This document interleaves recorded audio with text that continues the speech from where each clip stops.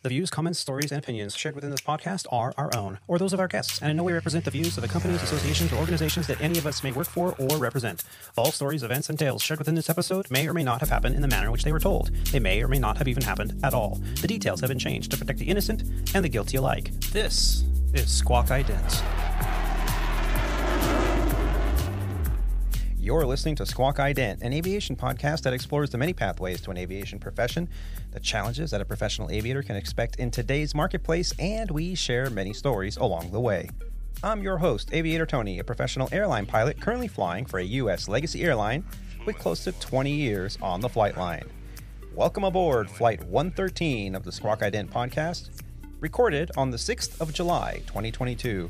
From the Aviator Sound Studios from somewhere in Southern California. On today's flight, Rob and Alex join me as we discuss recurrent flight training events that Aviator Tony recently went through at Legacy Airlines, some of the new scenarios he experienced in the simulator, and how to settle the nerves most pilots experience leading up to and during training and checking events. We also revisit one of our favorite outlaws. That's right, Jetpack Man is back. Did you fly this holiday weekend? We explore some of the holiday travel issues and what airline pilots are dealing with as news of pilot shortages, pilot contract offers, and mismanagement issues are flooding the headlines. Sully steps down as ICAO ambassador, and what happens when an engine manufacturer finds imperfections in their latest engine designs? We'll find out. We also revisit aviation security and a recent video that has gone viral showing a Jordanian aviation charter airline incident with a security guard. So stay with us as we run our final checks and prepare to push off the gate. Flight 113 of the Squawk Ident podcast is officially underway. How soon can you land? I can't tell. You can tell me I'm a doctor. No, I mean, I'm just not sure. Joining us today is a superb aviator and Squawk Ident co-host. He is a former international professional racquetball champion, a member of the 9G Club, an AMP, an avionics tech, an RC aircraft commander, a boat skipper, a commercial drone operator, and currently an Airbus pilot for Legacy Airlines. The name we use here on the show is an alias to our employer, a U.S. mainline carrier. Fresh from his daughter's national volleyball championship tournament in Indianapolis, Indiana. Help us in welcoming back to the show our very own Mr. Rob D. Rob, how you doing? Hey, I'm doing well. It's good to be back. It's been a whirlwind of travel and volleyball and just all kinds of busy stuff going on with the summer. Yeah. So it's good to sit down and chat it all out with you guys. Yeah, and in the pre-show, it's been about 3 weeks since we recorded the last podcast. It's been very hectic schedule-wise. I know I had some training. I had planned on doing an update right after that training event was finished, but I kind of rolled right into more flying, and we had some events that happened with our schedules and with the industry at large. We've all kind of seen those headlines in the paper and online and everything. So that's been a little bit interesting. A lot of phone calls going back and forth. A lot of us have been talking about these contracts that have been offered and then pulled and offered and pulled, and it's a big mess. Hope we're not going to dive too much into that today, but we are going to scratch the surface on what it means to us as pilots. Rob, in the pre-show, you were saying that you didn't really fly much. You've had so much going on with the holiday and your daughter's volleyball tournament. What flying have you been able to acquire? Well, in the previous podcast, we talked about my fishing trip that I just came off of, and in order to do that fishing trip, I had to back up a whole bunch of flying at the end of the month just to make that schedule work. So I did do a lot of flying right up to the end of June.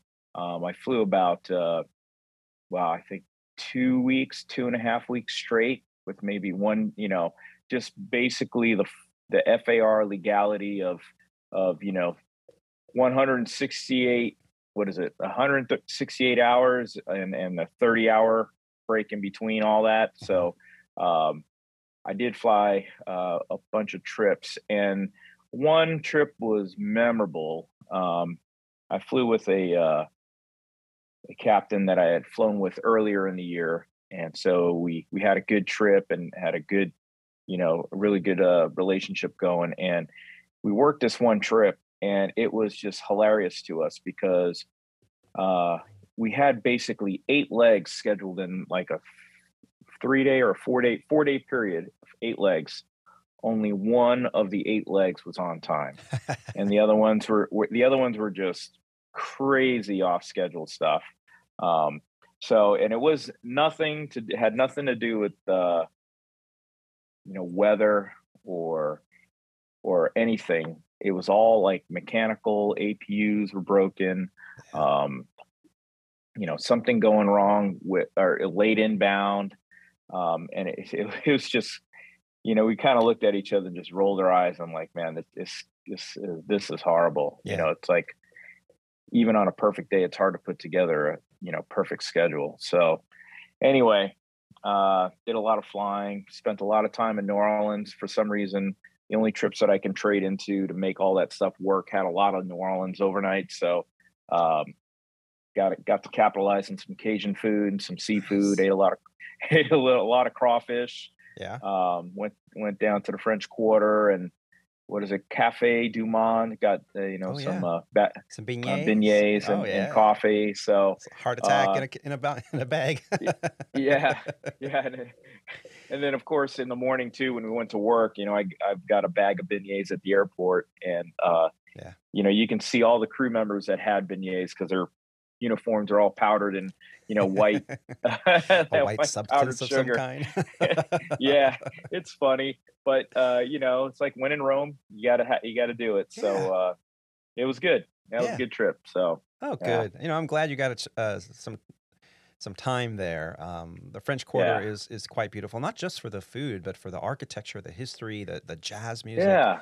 Did you find any It was. live music restaurants when you there? Well, we didn't. I think a lot of that stuff happens in the evening time. Mm, Yeah, I'm sure they have some select places during the daytime. And the way our schedule worked, we were only able to go out like for lunch and stuff like that. oh, So we kind of missed like probably the happy hour of New Orleans, yeah, and but hey, it wasn't that bad. I kind of like to avoid that kind of stuff anyway. But right, right. I think it would be kind of cool just to experience it once. But I'm not really a big not advocate, but I don't like to really go out and seek that kind of stuff because I don't like crowds and I like staying up late. I guess I'm getting really old. So Gotta get to sleep at 6 p.m. yeah, I I'm do. tired. Yeah, yeah, I need. So yeah, fly late and got to sleep in and Yeah, get up early and do all that stuff. So yeah. anyway, Yeah, I'm glad it's I'm all glad you had a good. good time and you got to fly with a familiar face, which is always so very comforting. Yeah, It's like flying yeah, with a friend. You 90% of the time exactly. you're flying with someone you've never flown with before. When you have Right, 15,000 plus pilots in your company, odds are you'll fly with someone and you might not fly with them again for years. Um, right. Yeah. and which is funny because I had in my simulator event, I looked at my sim partner, a captain, Hmm. LA based Airbus captain, and I looked at him and I went, "We've flown together before." And he goes, "No, I don't think so. I remember you." I went, nah, I don't forget a face. Your name I don't recognize, but your face, Right. we've flown together before. He goes, Uh-huh. nah, I don't think so. And then like an Oh hour man. into it, it was bothering him that I said that, and he looked in Yeah. his lightsaber app, and he goes, "We flew together once in or in 2000 and in Oh. 19." I was like, Yeah. "Yeah, yeah." He goes, "Hey, yeah, Oh, we did that's a funny. DCA, da da da," da," and I'm like, "Oh, that's cool that Mhm. the app will tell you the history of the people Yeah. you've flown with." So yeah, we had a Yeah. good time, We. but you know, Yeah. Yeah.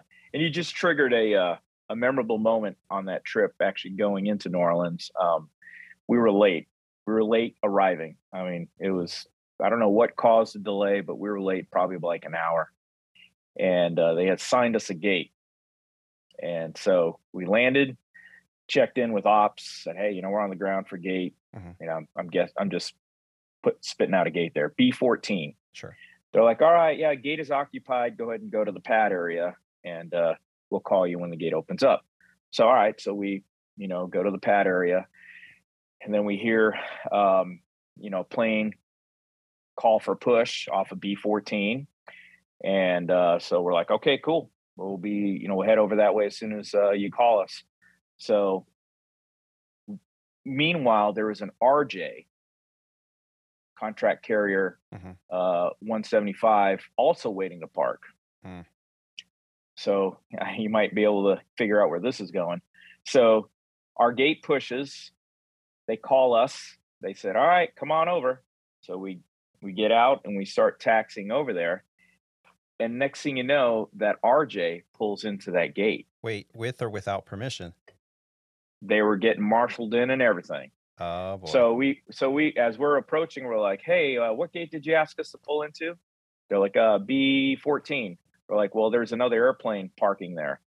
They're like, yeah, it should be 2576. I'm like, okay, well, I am 2576, and we are not at B14. There's an RJ 175 parking in B14. They're like, well, they should not be there. You should park there. I'm like, well, it's hard to park there when there's another airplane there. So they're B14. I said, B14 is available. Would you like us to park there? They're like, no, we need you to park on B6, 16 or whatever. Sure. I forgot. I got it all jumbled up there, but Next door. they're Right. like, Yeah. yeah. And they're like, well, we want you there. I'm like, well, okay, we're not going there because there's another airplane there. I was like, I'll tell you what, the guys are marshaling us into this gate. We're just going to park the airplane here. You guys can sort out the gate differences later. So we just pulled in. The lady's like, no, don't do it. And then I'm like, sorry. Who's on You know, first? this is too crazy. Yes, now, on the St. Louis team, we have who's on first, what's on second, I don't know's on third. That's what I want to find out. I want you to tell me the names of the fellas on the St. Louis team. I'm telling you, who's on first, what's on second, I don't know's on third. Do you know the fellas' names? Yes. Well, then who's playing first? Yes. I mean, the fellow's name on first base. Who? The fellow playing first base for St. Louis. Who? The guy on first base. Who is on first? Well, what are you asking me for? I'm not asking you, I'm telling you, who is on first? I'm asking you who's on first. That's the man's name. That's whose name? Yes. Well, go ahead and tell me. Who? The guy on first. Who? The first baseman. Who is on first? Have you got a first baseman on first? Certainly. Then who's playing first? Absolutely. So we just pulled in. Gate, jet bridge driver pulls up. They're like, where are you guys coming in from? We're like, Miami. They're like, okay, good. Close it, opened up the door. Nothing, Yeah. let everybody out. It's not a So big I deal. think It's we just kinda- that now all the passengers that were waiting for, they have to do a gate swap and all that stuff, Yeah. Yeah. And it's literally next door. So it Sure. wasn't like, two terminals major- over or something. Yeah. but I'm sure all the bags that were going on that other flight ended up on Oh. Miami flight. Right. So that could have been an issue. But anyway, that was Logistics. just, that was one for the storybooks. And, Yeah. kind of shake your head sometimes. And it's amazing that it's amazing, with all the moving pieces in our operation that, this is a hiccup Yeah. that, it really isn't a big deal in the big scheme of things. Yeah. And, it's amazing how we can actually move people and bags and all over the world and just have these little hiccups and really not affect, the bigger picture. So it really is Yeah. It's It's a complex operation, and it really does is. take a lot of moving parts. And a lot of people seriously find it big, easy yeah. to complain and go, mismanagement and this and Yeah, that. And there's truth exactly. to that. There's absolutely truth Yeah. to that. But at the same time, you try doing it. It's it's the really protocols really and a big deal. logistics Yeah. to operate an airline of this size with multiple carriers. It is not easy. So we gotta Yeah. keep that in mind when we Yeah, sit there exactly. and are quick to judge. But Yeah. I want to move forward and let's get our next host introduced here. Joining us today is another exceptional aviator and flight instructor. He is a U.S. Navy Reserve's Chief Information Systems Technician and a new hire first officer at Sandpiper Regional, the alias to one of our legacy airlines' wholly owned regional airlines. Joining us from the second floor of the La Quinta Inn Suites in Euless, Texas, where he's getting ready to demonstrate his superior simulator skills later today for his maneuvers validation event. Help us in welcoming back to the show, Mr. Alex Daigle. Alex, how the heck you doing? Doing fantastic. It's been a minute. Did get to see you in Texas on your recurrent. Oh, that's right. We have to put that audio on here on the show today. Yeah, that was fun. We got to talk to my buddy Mike with you and kind of get a different perspective of how training's going. And that was, I want to say, right before we were starting our simulators. Oh yeah. So you were getting ready. Yeah, the next day I think.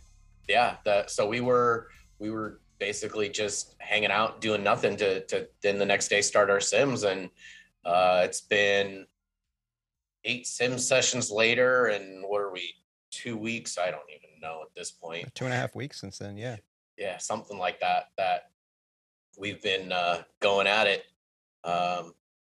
Got through all 8 lessons. Yeah. And now I'm on to my maneuvers validation. So that comes here in, what is it, 1:45. So next few hours, I'll be going through my maneuvers validation.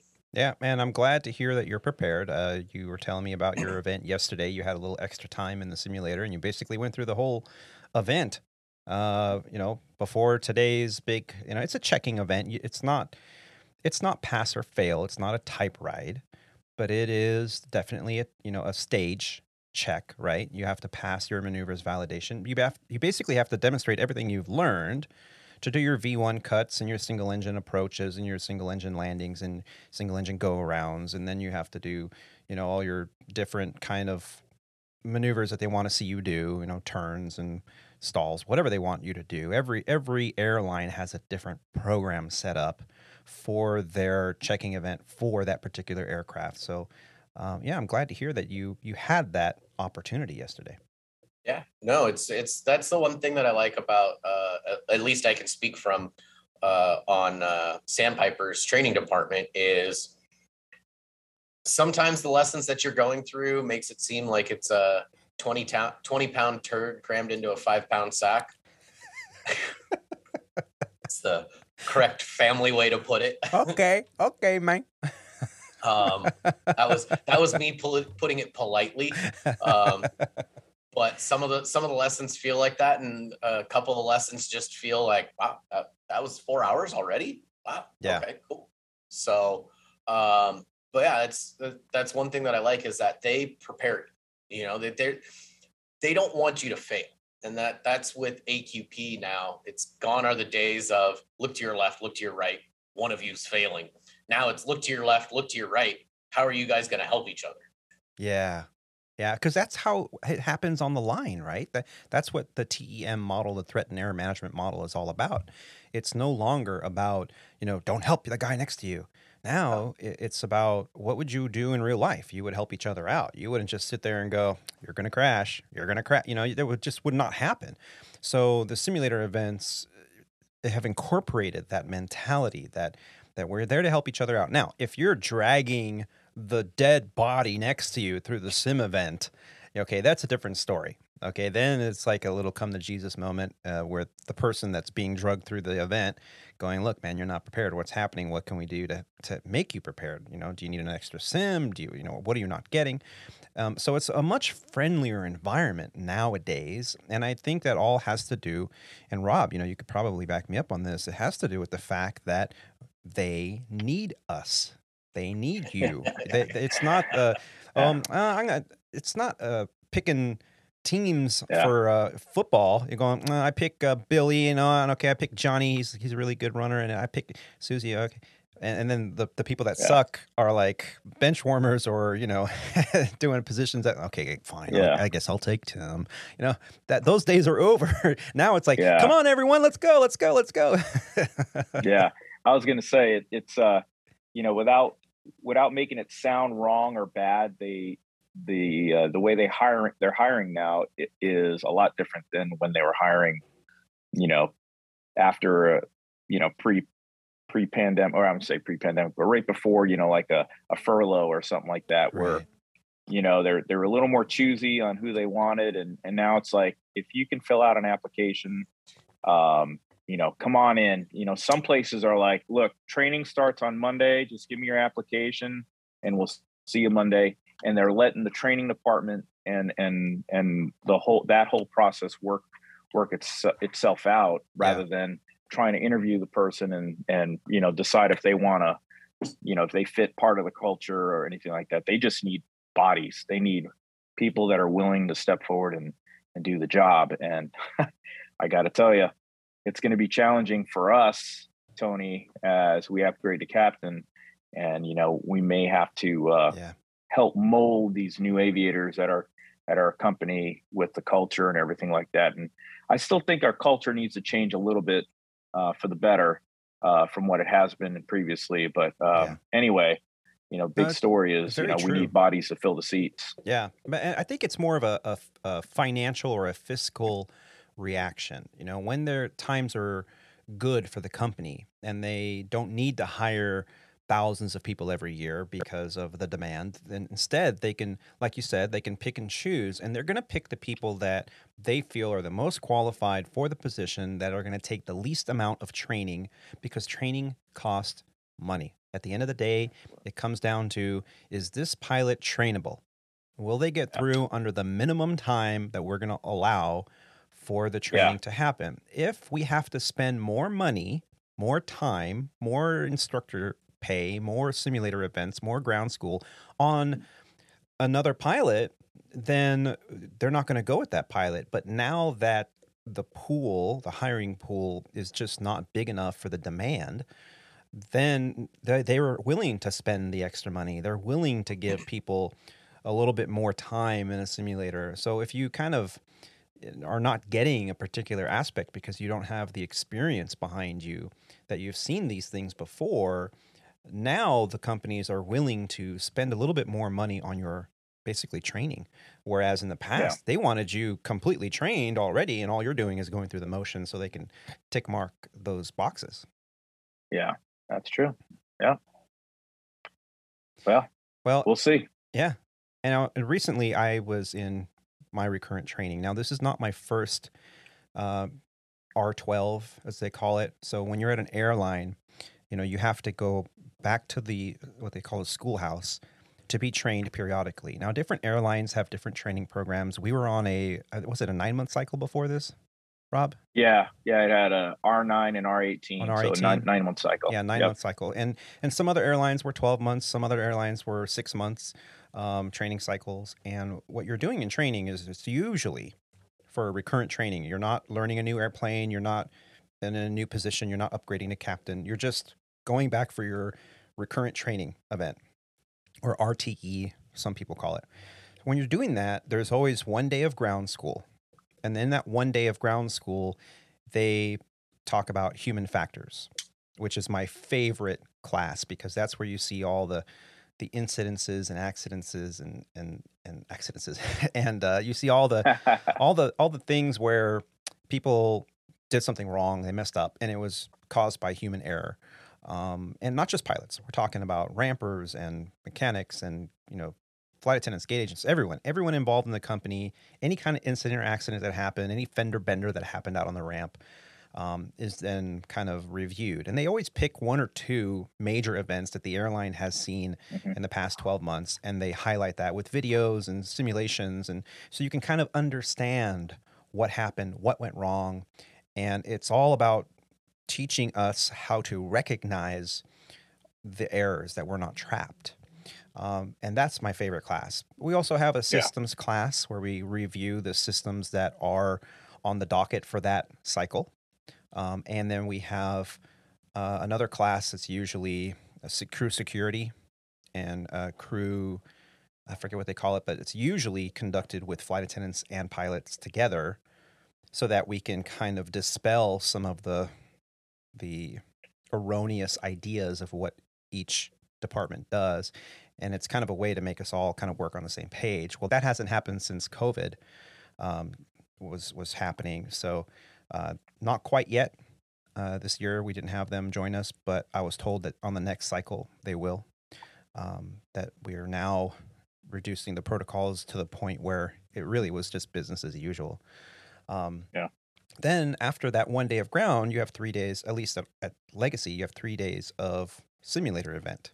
Now, traditionally, the simulator event was 1 day of simulator maneuvers and approaches and things like that with a simulator instructor, not a check airman. Okay, now this is a person that doesn't necessarily even need to be typed on the airplane. They're just a teacher. They're an instructor. And that's what we had. An interesting thing that happened, that's where I met my captain for the simulator events on that day 1. And we figured out that we had flown together before.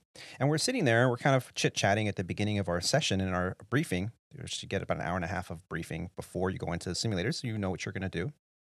And the simulator instructor said, hey, we have an observer. They're not here for you. They're here for me because I need to get observed 3 times a year. And so he's just a fellow sim instructor in the department who's going to be observing me. And, it doesn't have to happen today. If you guys feel uncomfortable with him being here, just speak up and we can reschedule it. It's not like it has to happen today. And we're like, oh, okay, yeah, that's fine. We're fine with that. So about 10 minutes later, a gentleman walks in and he's wearing an N95 mask on top of another N95 mask. And we both kind of looked at each other like, okay. And he goes, if you're curious, yeah, it's COVID. And we went, wait, what? He goes, yeah, I guess 5 days ago I tested positive and they told me that I have to isolate for 5 days. Today's day 6. I told them, can I stay home and do I have to come to work? And they're like, no, you can come back to work. It's been 6 days. You only need to isolate for 5 days from the positive test. They didn't even want another test indicating that it was negative. They just told them, yeah, show up to work. And he goes, but if you guys don't want me here, like he didn't even enter the room. He was like from the doorway. He's like, if you guys don't feel comfortable with me here or in the simulator, speak up now or forever hold your peace because I'll just go home. And the captain was very hesitant. He was like, I don't know. I don't think 5 days is enough. I think what happened to 14 days of quarantine and all that stuff. And he goes, yeah, they changed all that. And they kind of want us to come back to work because we're so hammered and we need to get this done. Yeah. And then the simulator instructor goes, are you guys okay with it? Because I'm okay with it because he's wearing a mask and he's going to be behind you guys. And I mean, but we're in the simulator, so it's like 4 hours in a box. And I looked at him and I looked at my captain. My captain was like, I could see it. He wanted to say no, but at the same time, he didn't want to be the one to kind of stick his foot out and say, nope, it's not going to happen. So I looked at the second instructor and I said, if I'm uncomfortable with you being here today, do you get to go home with pay? And he goes, it's funny you should ask me that. He goes, yes, I would get to go home with pay. And I looked at the captain, and I looked at the instructor, and I went, well, then, and then the simulator instructor, our normal simulator instructor goes, yeah, okay, let me stop you right there. Will you go home and work on the schedule for the simulator? He's like, yeah, that's what I was going to do. He's like, okay, yeah, I'm not comfortable. Go ahead, go home. That's great. Well, so we both kind of went, okay, because that would have been hard to explain. Like you knowingly had someone, yeah, but the protocols have changed, and boy, how far we have come from the beginning of this whole thing to now, where it's like, yeah, I had it 5 days ago, but everybody says go back to work. You don't need to be here. I think they're treating it just like the common flu now.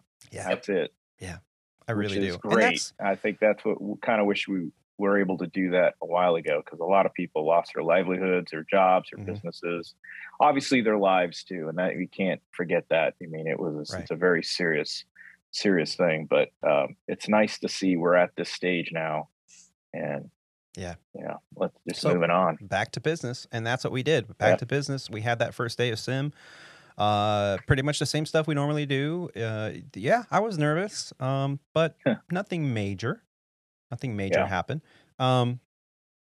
Went back to the hotel at the end of that event. I had the slot that it was at 8:30 a.m. showtime for the pre-beef, and then it was 10 a.m. sim. So you went 10 to 2, and then you had you're supposed to have like an hour debrief at the end of it, but we pretty much debriefed. But you LAXers are used to those red eye stuff, so I think it wasn't. It kind of fits right into your buckle. Well, it wasn't too bad. It really wasn't too bad. Actually, the first day, I misspoke. The first day was an evening event. So it was like 7 p.m. until close to midnight. And then the next day was like exactly 10 hours, whatever it was. So I think it was 10 p.m. And then I had to be there at 8:30 a.m. So it was exactly 10 hours. Oh, okay. I was thinking it was the other way around. Yeah, no, it was late night the first night. Yeah, and then early morning on the next 2 events. So that was kind of like, wow, that's 10 hours of rest between simulator events. That's kind of weird, but whatever. So we just showed up, and on this day 2, this is where the change was. On day 2, we normally would do the maneuvers validation, and that's pretty much it. And it was pretty impacted. They would do like stalls and things like that too. But instead, on day 2, we did maneuvers validation on the first half. Then we took a break for about 10 minutes. And then on the second half, we basically did our RAD, which was the maneuvers like controlled flight into terrain, how to avoid, in case you get, to avoid CFIT. We got wind shear. We got all that stuff. And it's always, it's like, they call it first look. So they're not supposed to tell you what's happening. And you're just supposed to just kind of go, but it's trainable. So if you don't kind of get it right, they help you through it until you get it right. And there was plenty of time for that. Then here's the funny part. We went back to the hotel in the afternoon, and we both looked at each other and go, hey, I'm going to take a nap, and then we'll get together for dinner. We can study for tomorrow, because the next day is the big one. That's where you do like a flight, nonstop flight, and they'll throw like a non-normal procedure in the middle of the flight. And the simulator check airman who's in there, they're not helping you. They're acting as ATC, flight attendant, ground personnel, whatever you need. But they're not there to train you or help you. You're just supposed to work together, use the threat and error management model, and figure it out. And it was going to be a JFK to Los Angeles flight. And I'm thinking, that's a long flight. And traditionally, they. Oh, you're diverting somewhere. So go ahead. Right. So, and I read the gouge, which there's plenty of gouge online on the actual company website. There also is airbusdriver.net, which is a great resource for legacy Airbus pilots. And people that go through, they'll put up like a blog going, hey, this is what I saw and this is what I had. And so I reviewed some of that, but very minuscule, because I kept hearing Roger in the back of my head going, you airline guys, all you guys study. You should know this. What are you studying for? You're making yourself nervous. Yeah. So we went back to the hotel, and we walked into the hotel, and this is at I won't say which hotel it is, but it's the traditional default training hotel for legacy airlines. And I dare say that Sandpiper stays there too. And there was no air conditioning in the whole building. They did not have wall units for each room. It's all central air. Wow. And so we walk in, and by the way, there was a heat advisory for Dallas-Fort Worth. Really? That whole week. We were 102 degrees outside. June and July, there was a heat. Can you believe that? So I get to my room, which was on the 4th floor, and my room on the 4th floor was hotter than heat rises, because the heat goes up, right? It was hotter than when you walked in the front door. So I was like, this is not going to work. So I text my captain, hey, I'm going to give this an hour. If they don't get the air working in an hour, I'm out of here. I can't do this. And he goes, okay, let me know. So I called downstairs. I'm like, how much longer? And of course, they were curt. I'm sure they were full of phone calls that day. And so after an hour, I just started packing up my stuff, and I made a phone call, and I called the training department hotel desk, and I said, hi, this is First Officer Tony. And he just interrupts me. He goes, do you want a new room or not? I'm like, oh, okay. Is that what people are doing? Are they changing hotels? And he's like, do you want a new room or not? I'm like, yes, sir, I do. It's 102 degrees in my room. I want a new room. He was like, okay, call me back in half an hour or check your training management system, your TMS, and I'll put a new hotel in there. I was like, okay. So I packed up my stuff, and I got everything ready, and I went downstairs, and I went to go check out, and the 22-year-old behind the front desk was like, what do you want? I'm like, checking out. Where are you going? I'm checking out. He goes, fine. And so I give him the key, and he was very curt. And so because that's all he did, is everyone was bailing on his hotel. And so I'm sitting there waiting for transportation and waiting for a hotel. I didn't even know what hotel I was going to.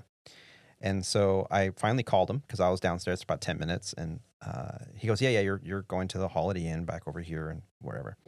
And I was like, okay, how do I get there? And he's like, well, you got to take the bus to go back to the training center. And then from there, you got to wait for the bus that takes you to the second hotel. And I'm like, that's going to take like an hour and a half.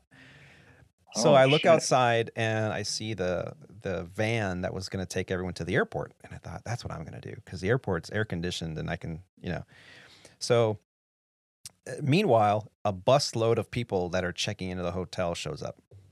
And they're all waiting in line to check in. God. And I look at them and I go, well, some of them were crew members and some of them were, whatever. And I look over and I go, are any of you guys checking in? And like, they were like ignoring me, like, who's this crazy guy? And I go, because there's no air conditioning in this hotel, by the way. And they all went, wait, what? I'm like, yeah, they're not telling anyone. They're not telling anyone at check-in that there's no air conditioning.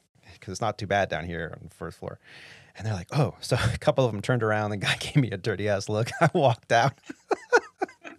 Yeah. And I took the bus to the airport, and then I was calling them, going, "Hey, I'm going to be at Terminal A or whatever. Send a van." And I waited maybe 5 minutes, and I was in the new hotel within 35 minutes of when I left the first one. It worked out perfect. Nice. And I actually had an air conditioned room. I could get my rest, and I was ready for my basically checking event of the recurrent training. And that last day was actually pretty cool. And what I did was, it's a normal departure. The captain goes, "You're flying this leg." And we did that because, hey, if we're going to divert an emergency, what does the captain usually do? He hands the airplane over to the first officer so that the captain can coordinate with dispatch, with SOC, with the station wherever we're diverting to, with ATC, with the flight attendants, with the PAs to the passengers. The captain's responsible for coordinating all of this when we end up at a destination other than what's planned on our flight plan. So normally what happens is the captain will hand the aircraft over to the first officer until all the coordination is complete, and then he or she will brief the arrival, the approach into the alternate destination. And then if the captain was the one originally flying, they'll take back the aircraft, land the airplane, crisis averted. Then once we're on the ground, we figure out what else is going to do with diversion criteria, information the company needs, and all that stuff. So since we kind of had an idea that this was going to happen, we just said, "Hey, you know what, Tony, you fly this leg, And so that's what we did. We took off, everything was normal, and then the check airman goes, "Okay, and by the power of 3,000 mile an hour winds behind you, okay, you're now 200 miles from Los Angeles." I'm like, "Dang, that's a strong jet stream, bro. I'm going in the opposite direction too." So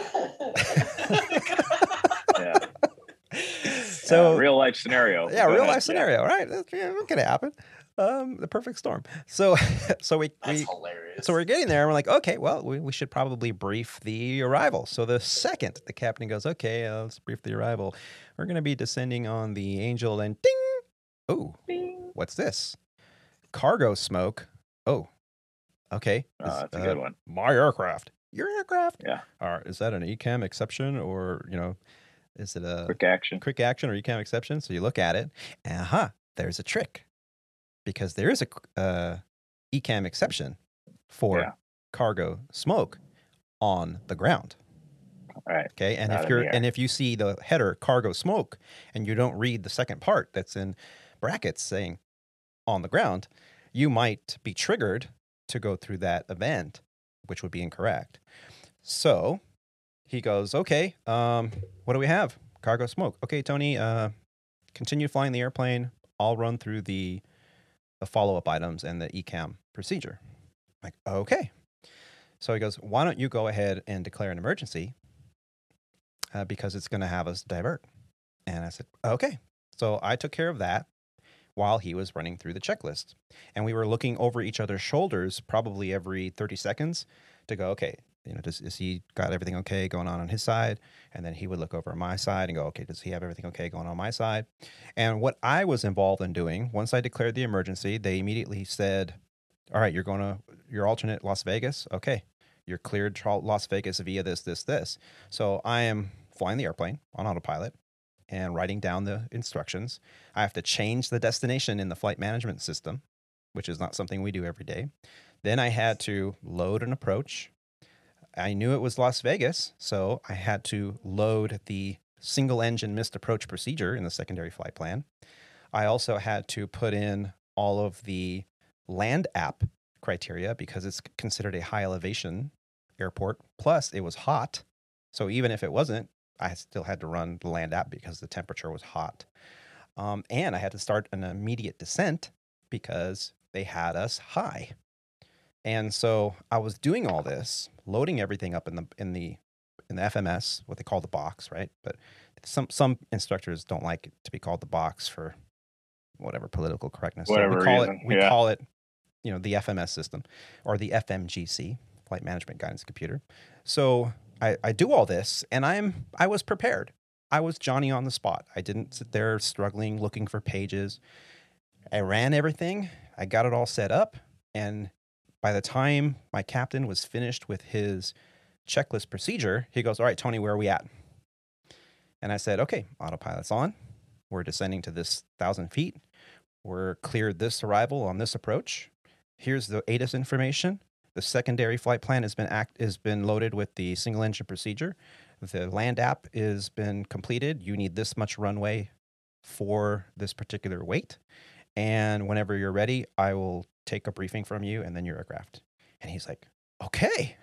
he actually, so we did it. And at the end of it, this lasted maybe an hour and 45 minutes in the simulator, the whole from takeoff to touchdown. And we came through, we landed. As soon as we stopped on the runway, he goes, all right, my simulator, great job, guys. He goes, I've been doing this since January 1st, or February 1st, which is when this scenario has been going on. He goes, most of the time, everybody misses one or two things, and that's okay. It gives us something to talk about in the debrief. He goes, as long as it didn't affect the safety of flight, it's not a disqualifying thing. He goes, you guys hit every single box. He goes, great job. Thanks for coming prepared. Yeah, we got the clapping and everything. Everybody was happy. Golf clap. It's like, oh yeah, no problem. Yeah. We pat each other on the back a little bit. We took a 10-minute break, and he goes, hey guys, instead of taking a full 15, 20-minute break, let's take a 10-minute break. Let's get back in there. Let's knock out everything else we have to do. And we thought he just wanted to go home early. But come to find out, what we normally would do on day 3 of the simulator, which was the control flight into terrain, all that stuff, we didn't do any of that because we did it on day 1 of the sim. So we flew into, I think it was Aspen. So we had to do that whole procedure into there. We had to do the NADP1 procedure out of DCA, which is new. So if you're departing out of DCA, you don't level off at 1,000 feet or 1,500 feet. Now it's not 1,000, it's 15 and 3,000. 1,500, 3,000, yeah. Yeah, plus we had to load the single engine procedure, and we thought, hey, this is just the NADP1 training event. And it was my leg, and as soon as we hit V1 rotate, ba-boom, lost an engine. Lost the right engine. So what happens to the airplane? It wants to put you right into the PLVIA, which is the prohibited area. P56. Mm-hmm. Yep. Which, did you know PLVIA is prohibited? P56 in Roman numerals. Yeah. Dude, I'm wicked smart. I'm wicked spot. Alex's expression just went boom. I was wondering the name of that, because we talked about it. We were flying in and doing something with DCA, and we set up the PLVIA, a little mile ring that they have us set around there, and right. Yeah, I'm like, why the hell? What's the significance of PLVIA? Why PLVIA? Yeah. Right. Yeah. Why can't they do like what they used to have before? The 5-letter identifier for White House, is WHTSE or something like that. Yeah. That would have been a great, database reference for the White House. But hey, they got to make it more complicated, because I cannot do Roman numerals, and the only reason why I knew that is because somebody else told me. Yeah. I wouldn't have figured it out either. So So talk about, it's like when you're reading the FARs and you're getting to the sections and they start referencing Roman numerals and letters and stuff like that. I always kind of just say it out loud. I'm like, with exception to 61.99.IVI Roman. Just read them out. And you're like, I don't know what that is. That's 6 or 12. I don't know. You skipped that day of 3rd grade, huh? Yeah, dude. I'm sorry, they didn't teach us Roman numerals back in 3rd grade. What? Really? Hey, you don't even know what school I went. My education was fantastic. Fantastical.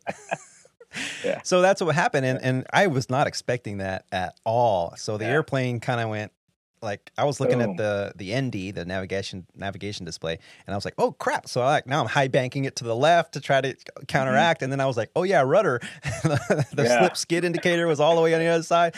I mean, no one died. The simulator did not, go red screen of death. But it happened, and the captain was like, "I was not expecting that at all." I'm like, "You weren't. Neither was I." And the instructor was just cracking up, laughing. He's like, "And that's why we do that, because that's what would happen in real life. What would happen?" And he goes, "But I want to see it again, Tony. Guess what's going to happen?" I'm like, "Okay, I'm ready now." And that time it was like textbook, it was textbook, but that was my 4 days of recurrent, 3 days of simulator, 1 day of ground. It was a really good experience. My captain was so prepared, and I was so grateful to have flown with someone who I just kind of clicked with from the very first start. We did do, after all that, craziness, we did end up doing a 58-page ECAM procedure. Oh, wow. I did not know we had a 58-page ECAM procedure, and for the life of me, I can't remember. It was so traumatic, I just rammed up the whole thing. But something came up, and I don't know what it was. It was with the ADRs. Okay, and it was not the uncommanded pitch or anything that we used to have a memory item for. It was not that. It was something else. I think we took off with an MEL for the number 2 ADR, which meant we had to use the switching panel and grab the information from the number 3 ADR, air data reference system, something like that, right? ADRS. So basically the computers that give heading and all that information. One of them failed. There's 3 of them on the Airbus, and we were grabbing information from 2. And then once you get level off from this, section of the training event, your other 2 basically fail. So, what are you going to have? And so they went through 5 different scenarios, because it's 58 pages, because there's 5 different scenarios that you can have. You can have 2 fail, 1 fail, 3 fail, all fail, some fail partially. Some you don't have any instruments but your backup. Some you can have everything. So we went through all of it. And at one point, the instructor looks at me and goes, "Tony, are you okay?" I'm just sitting there with glassy eyes going, I got to tell you, the way some of these things are worded in the QRH, it's tough to read it. I mean, you have to really slow down and go, almost, you have to go word by word. Normally would, but some QRHs, I remember the 175's QRH was very, very just read it. And for the most part, it made sense. The steps you were doing, everything that you were doing made sense. As far as the Airbus, it's the way they word things, you have to think backwards, the way they're doing it. For instance, when we're doing our land app stuff, when the criteria for a standard landing criteria, the way they word it on that thing, it's so it's if it's not 7,500 feet or less, right. Or if it's not this, I'm like, well, wait a minute, just tell me if it's 7,500 feet or less, I have to do it. It's you have to switch your brain around to read the QRH and some of the manual stuff. And if you had to go through a lengthy procedure with a bunch of, with a bunch of steps or a bunch of procedures that you have to, really, really focus on, it can get pretty daunting. Yeah. And I think the only reason I have always kind of got it is because I can remember back to my freshman year of high school, and I was in my computer science class, and we were learning Turbo Pascal. Alex, that's a computer program that people used to. I'm aware, Tony. I'm aware.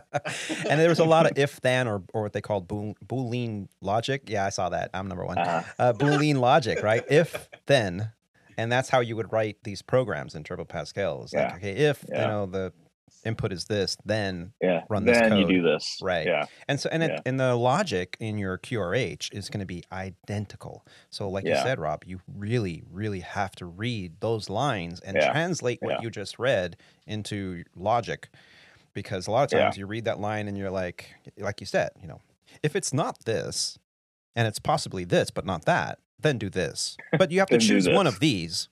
If it's this or not that, then do that, but not this.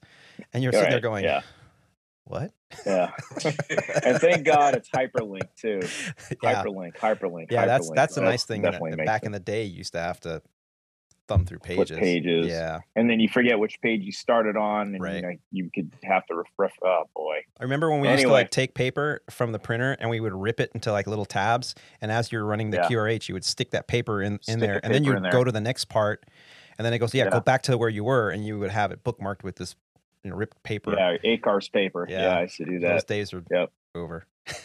Yep. I've got to say, I love having the iPad and running that QRH because you get the ours has the very beginning and it's all the ICAST messages. And Rob will probably remember this. It's hyperlinked. You click the hyperlink, it takes you there. If you need to go back, there's on the bottom, there's like a little back arrow. It'll take you back to the previous page you were on. Yeah. Yeah. Yeah. It's lucky. I think we use the same Comply 365 or whatever it is. Yeah, for sure. That's but hey, cool. guys, I want to talk about something that's just so exciting.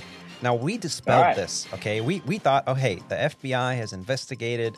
It's clear. It's a balloon. It's just a balloon, a Mylar balloon shaped like a character from a movie.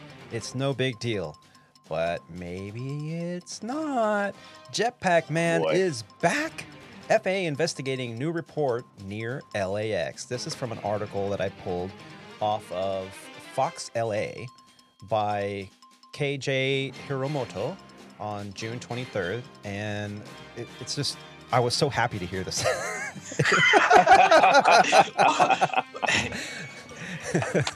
Is the infamous Jetpack Man back? Guy plenty of exposure. Yeah, I mean, he's like a legend, right? According to the Federal Aviation Administration, an airline pilot reported spotting something resembling a jetpack near LAX around 2:35 p.m. on Thursday. We heard that Jetpack Man is back, Air Traffic Control said in audio obtained by Fox 11. I have a report of a jetpack at 4,500 feet over a gate in the section, which is 6 miles east of your present position. We have audio. Thanks to this report, let's take a listen. 626 Heavy Tower. Go ahead, 396. Hey, we just got a report of Jetman coming back at 4,500 feet over gate. Do you happen to see anything out there on final? Say that again? Yeah, we heard that the Jetpack Man is back. Just wondering if you saw anything on final. No, we didn't see Jetpack Man. Ah, you missed out. Okay, have a good day. Sheriff 8, you got time to go chase a jetpack?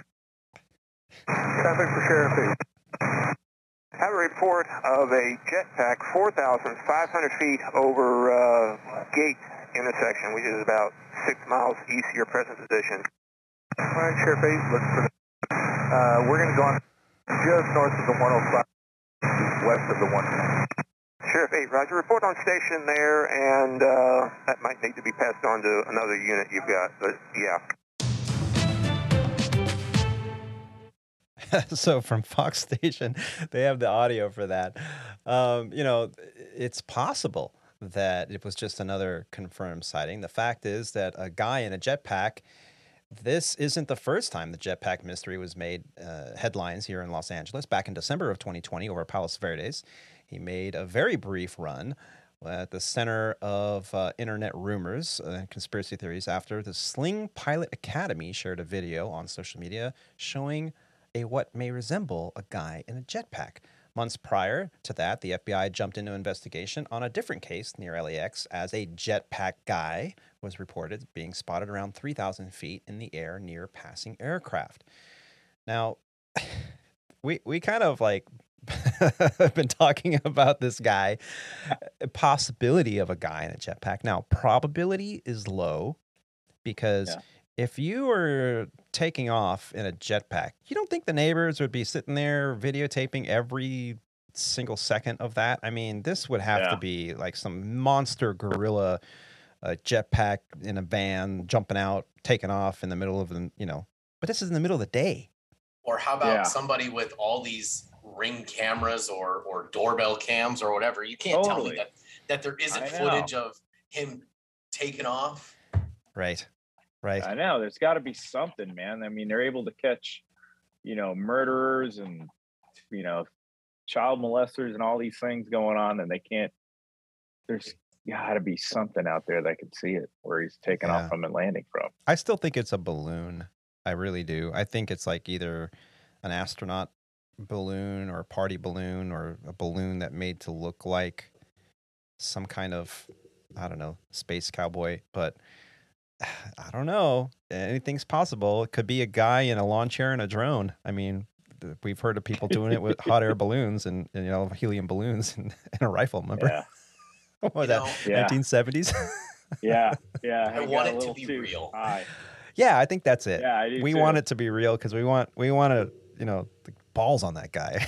Yeah, like no kidding. I want it to be real for a multitude of reasons, but like it's a balloon. It has to be a balloon. Yeah. In all seriousness, though, can you imagine how dangerous that is? I mean, you can imagine when a 7-pound bird gets ingested into an airplane engine. Ask Roger. You know? Yeah, exactly. Yeah, you know, exactly. Can you imagine a 200-pound man with 100-pound of gear on it? Metal? Yeah. Yeah. That's crazy. This is crazy. And we're going to hear more about holiday travel, the untold truth about the pilot shortage, right after this break. Nice.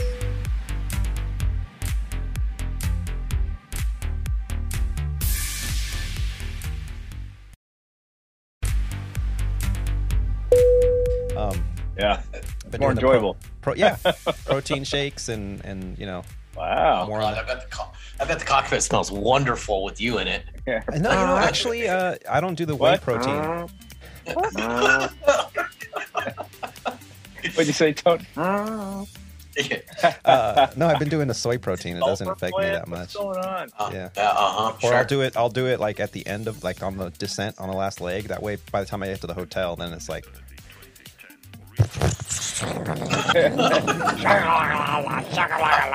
Freaking windows are shaking. And you're like, a person next to you in the room next to you is like, hey, keep it down. Courtesy flush, please. Courtesy flush. Like, Light a match in there or something. What's this purple fumes in here? And ladies and gentlemen, welcome back to the show.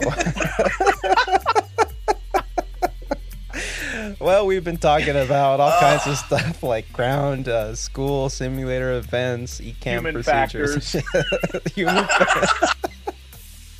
And of course, the Jetpack Man. But now we're going to talk about something that really, you know, it's hard, but everybody is being bombarded by headlines of cancellations and pilot shortages. And we're going to just dive a little bit into it. We're going to kind of scratch the surface from a pilot's perspective, from, you know, a couple pilots and that have been in the industry a while, and a pilot that's now coming into the industry that grew up in the industry really, but coming into his own. So we can kind of get our perspective. Is the news media getting it right? If I had to put a number on it, I'd say about 15 to 20% of it is correct. There are probably a good 80% to 85% of what they're not talking about. We're not going to dive into it and with such details because that would be an entire like 3-episode podcast right there. Just, you know, and maybe that's something we want to dive into in the future. But for now, we're just going to kind of talk about some of the headlines. One of them, it was a really good article that came actually yesterday, July 5th, from the Washington Post, in an article by Lori Aratani. And she wrote a nice piece entitled "Holiday Travelers See Fewer Flights Cancellations, Still Some Headaches." So it really wasn't as bad as we thought it was going to be. It wasn't smooth, she writes, for everyone, but the busiest travel weekend of the year was not the disaster some had feared. The Independence Day holiday saw fewer flight cancellations compared with recent holiday weekend, despite a large number of delays. Between Friday and Monday, 1,435 flights, about 1.5% of the scheduled domestic flights, were canceled, according to flight tracking website FlightAware. That number was down from 2,653 flights that were canceled during the 4-day travel period over Memorial Day weekend. The July 4th travel weekend also brought fewer delays than Memorial Day, even though about 1 in 5 scheduled flights experienced disruptions, according to FlightAware. So really, it sounds like it wasn't that bad. The Federal Aviation Administration, which the airline industry has blamed for some of the flight issues, said in a statement Tuesday it took several steps to ensure that aircraft could operate safely over the holiday weekend, including adding alternative routes, putting more air traffic controllers in high-demand areas, and increasing overtime to keep air traffic moving over the holiday weekend. In the days leading up to the July 4th, Buttigieg hosted a virtual meeting with airline executives, pressing them on what steps they were taking to improve performance. And we talked about that actually in the last show. We did. I can say from personal experience this holiday weekend. So my family was in Tyler, Texas on the last week. They came in the day before, so the 1st. They came into, they were going to leave and travel out that day to go back home. Well, the flight from Tyler to Dallas was just slammed.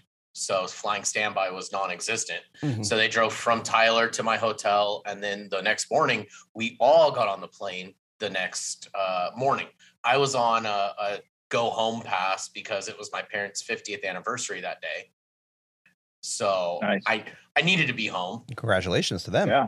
Yeah. So that's huge. I mean, 50 doesn't happen anymore. No. So, yeah. But it was weird because I was on an A3 pass and they were on standby. And I was like, well, it doesn't look like we're going to get on, but maybe I can give up my seat, and I can go in the jump seat and try to work all these workarounds. Had a not so pleasant experience with one of the gate agents. Really? Oh, terrible. You don't say. Terrible experience. Huh. The guy that I was working with at the agent was fantastic, and then the supervisor came in. But anyways, we all got on the flight. Good. That's amazing. Yeah, it's amazing sometimes when you're non-revving, and it's no way of knowing as an employee. But sometimes the gate agents know that there's going to be 20 misconnects. Mm-hmm. And so you look at it and you're like, there's only one open seat and there's 5 of us. There's no way we're going to get on. So you don't even try. But then all of a sudden you try, you get there and you're like, yeah, you all got seats and you all got seats together. Congratulations. And you're like, wait a minute, what? And that's what happened is like, it was basically something like that where they were talking and they're like, well, we got 2 locals and the rest are all, through travelers and they're not here. So we didn't sit together. My wife and daughter, they non-revved up to Boston on Thursday. And the flight was leading up to it was like, red with like 5 seats available or something like that. Yeah. And then of course you wake up in the morning and you look at the loads and the non-rev list is like 25D and they're like number 12 or 13 as a D1, because of the rollovers. Yeah. Right. You're like, dude, this is just crazy. It's not going to happen. Yeah. And next thing you know, they're like, hey, we got on. I'm like, how in the world did y'all get on with only 5 seats? And, a lot of people just didn't show up. Yeah. And so they were able to get a seat, which that happened for me and my daughter coming back from Indianapolis. Same scenario. That was July 4th. Leading up to that day, the loads actually looked really good for that. And it's why we kind of chose to travel back on July 4th because the loads were really light. Yeah. And again, the day before, things loaded up. And next thing you know, there's only like 3 seats available. And of course, if I'm just traveling with my daughter, we only need 1. Mm-hmm. And so we had a couple of non-rev oversales on, come onto our flight.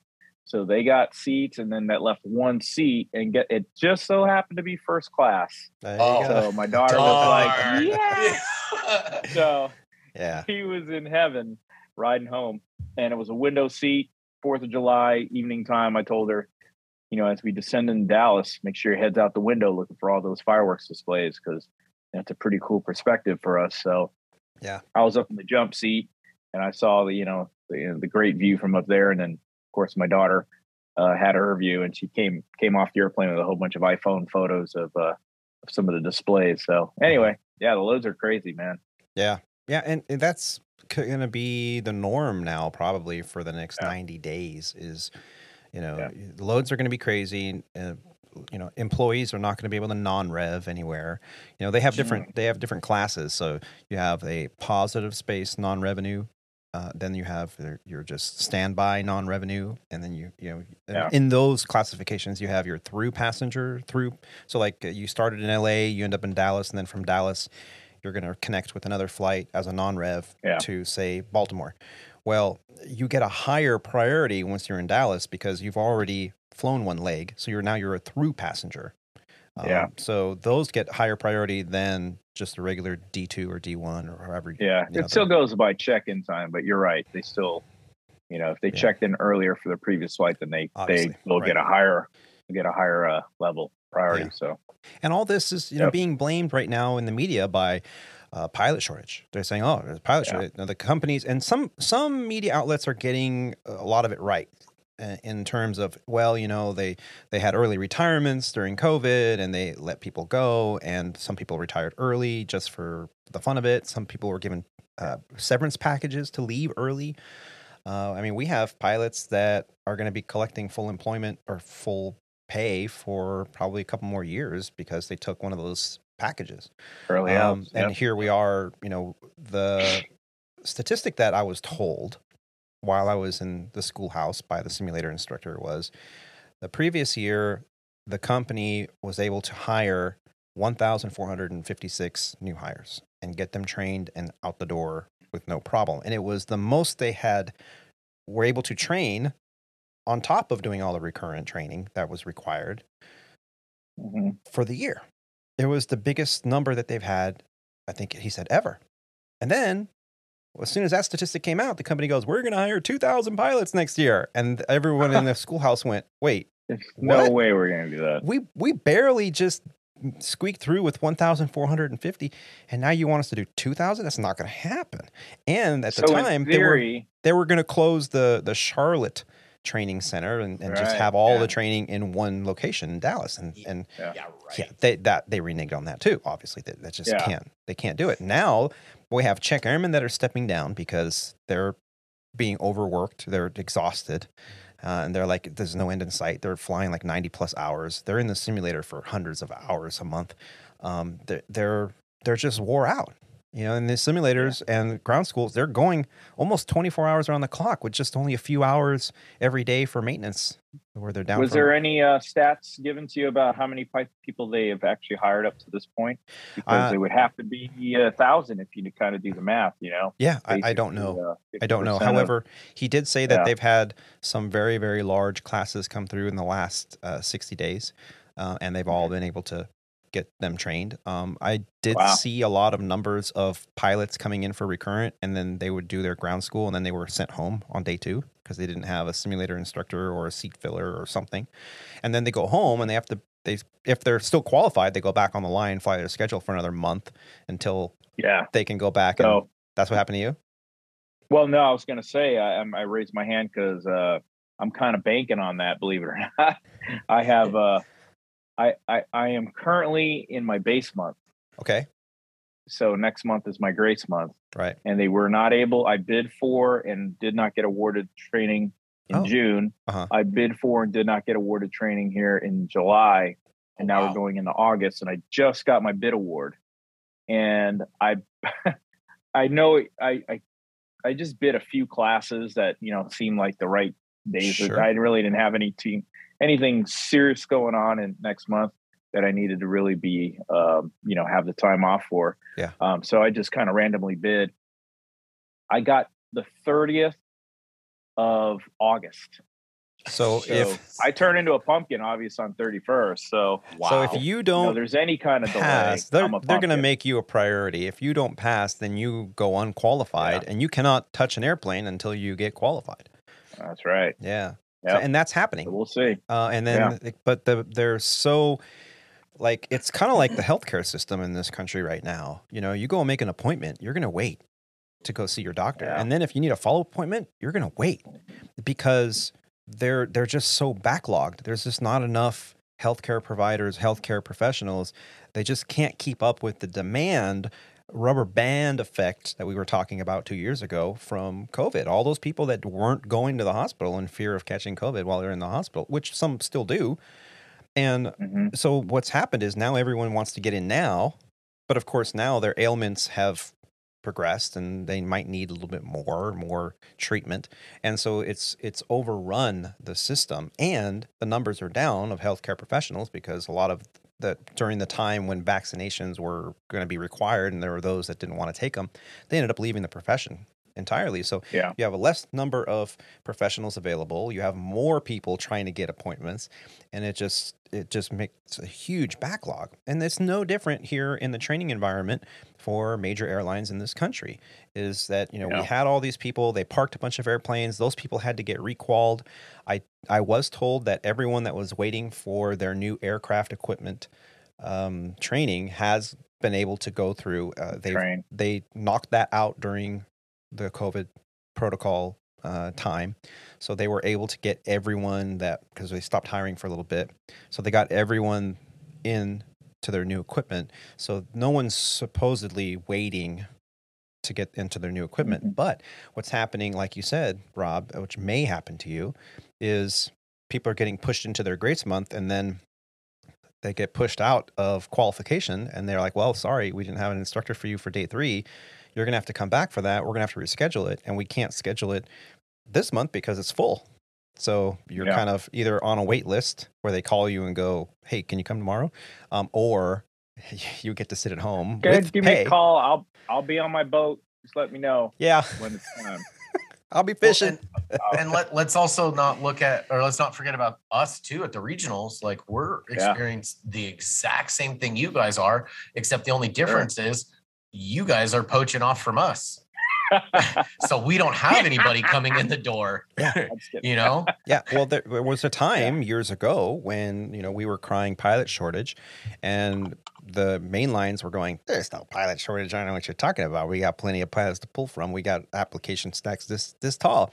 But as checkmen at the regional airlines, Rob and I were talking about this, going, no, we're scraping the bottom of the barrel. And what's going to happen as soon as the floodgates open and all these flow-throughs leave the regional? So you're going to have people leaving off the top, and you're not going to be able to fill just the regular attrition from the bottom. Now you're going to have an increased attrition through the people going to the main line. And what's going to happen is all that contracted out flying that main line does with their regional partners, that's going to shrivel up. And so what's going to happen is they're going to have to either pay you guys a lot more money. Oh, wow. Is that, I heard that before. Is that what's happening? Oh, wow. Amazing. Yeah. Or they're going to feel the effects at mainline. Oh, wait. Right. Is that but I think wow.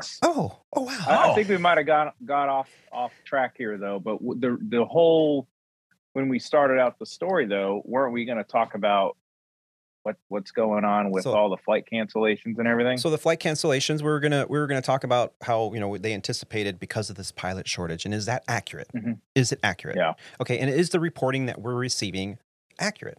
Well, Bill O'Reilly had to get in the mix. And he put, a story out on June 23rd titled "The Untold Truth About the Pilot Shortage," and I'm going to share that with you guys. Airline chaos continues. Just yesterday, JetBlue, my favorite airline, 38% of their flights delayed in the United States. 38%. I mean, really. So, the West Virginia airport director, a guy named Nick Keller, said this quote. We're going to put it up so you can read it when I read it. There are pilot shortages and a lot of early retirements when COVID hit. Those pilots are not coming back. Then you have other pilots that age out. That is what is leading to some of the issues you're seeing now. This is according to Nick Keller. But the Airline Pilots Association says that's not true. So, one of my crack producers started to investigate this. Her name is Samantha Marciano. Now, I asked Sam, you really want me to tell everybody your name? She goes, yeah. All right. This is entirely on her. She went to the Airlines Pilots Association and said, is this true? There's not enough pilots? That's what's causing it? All right. And they said, it's not true. Here are the stats. Put them on the screen. In 2021, all right, and actually the last 12 months, 8,000 new pilots have been certified. 8,000. In 2020, 4,000. So double the amount of pilots have been certified than they were in 2020. Nobody will tell you that. Nobody knows that except us. So what the airlines are saying, and what I've said from the beginning, they're lying. They're lying. They just are so disorganized across the board and have scheduled so many flights that they just can't staff, whether it's a pilot, flight attendants, mechanics, whatever it may be, but they're not going to take those flights off the schedule, so we get hosed. That's what's happening.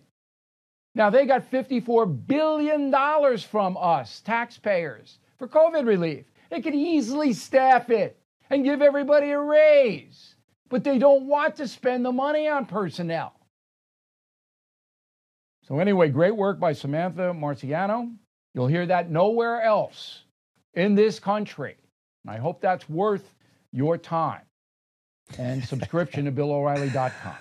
You know, hold on, let me stop this. Hold on. Now, so Bill O'Reilly, okay, right-wing commentary about the country, about economics, about politics. Don't really follow him. Occasionally, you know, I'll see a blurb or a video, a comment that he made. I didn't like a couple things that he said about that. And it's not his fault. He's just... So commercial pilot certificates does not equate an airline job. Nope. Okay, we know this because we're in the industry. But maybe somebody that's listening, hello, listener, how are you? Maybe someone that's listening may not equate this. They might not know this. So a commercial pilot certificate is something that you get then after much time behind the controls of an aircraft, minimum 1,500 hours for an ATP unrestricted. Then you can start applying. And in some cases, as our very own Alex has demonstrated, at 1,480 hours or something like that, they're like, yep, but you're going to get the rest of the time in the schoolhouse, in the simulator. By the time you have to go for your ATP, you're going to have the minimum. And so there are ways around it. We've talked about this on the program before, that there are restricted ATPs going through a cadet academy, having military flight time experience, going to an accredited university and getting an aviation and science degree. All these factors come into play. You can get a job before the 1,500 hours. Don't get me wrong. But it's not a commercial pilot certificate. Now, a commercial pilot certificate is great when you want to get a job flying around, most of the time GA or corporate flying. But in this country, in order to be in the right seat of an airline, regional or otherwise, you need a minimum of an ATP. And that was after the Colgan crash in Buffalo, New York, that killed everyone on board. And it was, they deemed it pilot error on both the captain and the first officer. And it was just a horrific event. And it changed the way we now have jobs at the airlines. You no longer can get a job in an airline holding a commercial pilot certificate. Nope. So the statistics are great, but one does not, it's apples and oranges. One does not mean there are plenty of pilots out there for the airlines. And then look at the numbers. What do you say? 2,000 something versus 4,000? 8 and 4. 8 and 4? Yeah. 8, 4, Yeah, and 8. so 8 and 4. That's 4,000 more than we had last year in commercial pilot certificates. Even that's not even enough for one or two airlines, let alone all of the airlines in the country. The only thing that I'll say on that is he did say that it came from ALPA. So maybe that's where he's getting the numbers, and maybe just he doesn't know Did it because say he's not in the APA industry. or was that ALPA? It was ALPA. ALPA, Airline Pilots Association, yeah. Which ALPA represents a very everybody. large handful. Yeah, not everyone, but, you know, like they don't represent Southwest or American and a couple others out there. They have their own unions. There is talk, we've talked about here on the show, that, you know, we may not have a national seniority list. That may not be something that's practical right now in this industry and capitalism and all that stuff. But we could definitely, every single airline in the U.S. be part of one union instead of multiple unions. That could help. So yeah, I mean, the issue is, and he did hit this correctly. It's not just the pilots. It is mechanics. It's fuelers. It's flight attendants. It's baggage handlers. All of it. It all comes into Yeah. play. He said mismanaged, which I agree. I think 100% agree with him. Yeah. At There's the a end of the lot day, of, that's what it is. It's a mismanagement Yeah. of the resources you have. And if you're given billions of dollars in bailout money, Yeah. do you use that money to attract more people so know. you can fix the operation, or do you use I that know. money? And it kills me that they have to say it like that, because it's true the way he said it, but it's also, we are working under completely and totally different circumstances from where we were at COVID. In COVID, Yeah. there was no way to predict that this was going to happen, although they wanted to keep everybody on staff because they knew that they're going to need, the bodies to fly the airplanes once everything came back. But there was also a deadline that we gave, the government and everything, saying, if you can't do it by this time, we have no other choice, and we're forced to do what we have to do with furloughs, because, we have to be able to fund our payroll and everything else that goes along with it. Yeah. And if you end up, delaying it a day or 2 days or a week or something, we have to, it takes, it takes time to turn the ship around. It's a big operation, like we talked about. Right. And so now, here we are, we hit that point, and we had to do what we had to do. We had a furlough. I wouldn't say we had to, but we did. That's the path that we chose. That's how they crafted everything out for us. So anyways, we did. Yeah. And yes, we took that money because we were able to bring those pilots back, but the damage had already been done. Yeah. The LOAs for early outs and stuff like that had already been drafted. And at the time, there was nothing in the foreseeable future for these guys to come back to anyway. Right. So it was, at the time, it made sense. Well, here we are. Yeah. You know what I mean? Here we are. And all the revenge flying is coming back, right? People that are, it's they're big like, time. oh, I've been stuck at home. I gotta go on this family Yeah. vacation. It's big time. Yeah. It's bad. So it's rough. And then, I hate to even say anything about it, but now we had this little glitch Yes. that happened the other day. Great segue. And that's creating some serious issues right now too. Yeah, we're going to get to that here in just a moment. I know, Alex, you have maneuvers validation here coming up, so we're going to bid adieu to you. Thank you so much for taking time out of your studying and your rest to join us today. Appreciate it. We're going to hear from our meetup towards the end of the show, so I look forward to that as well. I'll let you guys know how it goes after it's all said and done. Man. All right, sounds I good. know you don't need it, so I'm not even going to say best of luck. Just go ahead and show them what you got, man. You're good for it. Thanks, Rob. Take care, Appreciate man. it. Yep. Have a good one, Alex. Bye, guys. Later. Actually, I'm you look much more clear now. That's weird. Because I'm handsome. Anyway, yes, you are. You're a handsome man. Yeah. And the pleasure's all yours. You'll be thankful you met me. Anyway, go ahead. I already am, my friend. I already am. So this glitch you talked about, this AA scheduling glitch that throws thousands of pilots allows them to drop their trips. How dare they, right? How dare they? Well,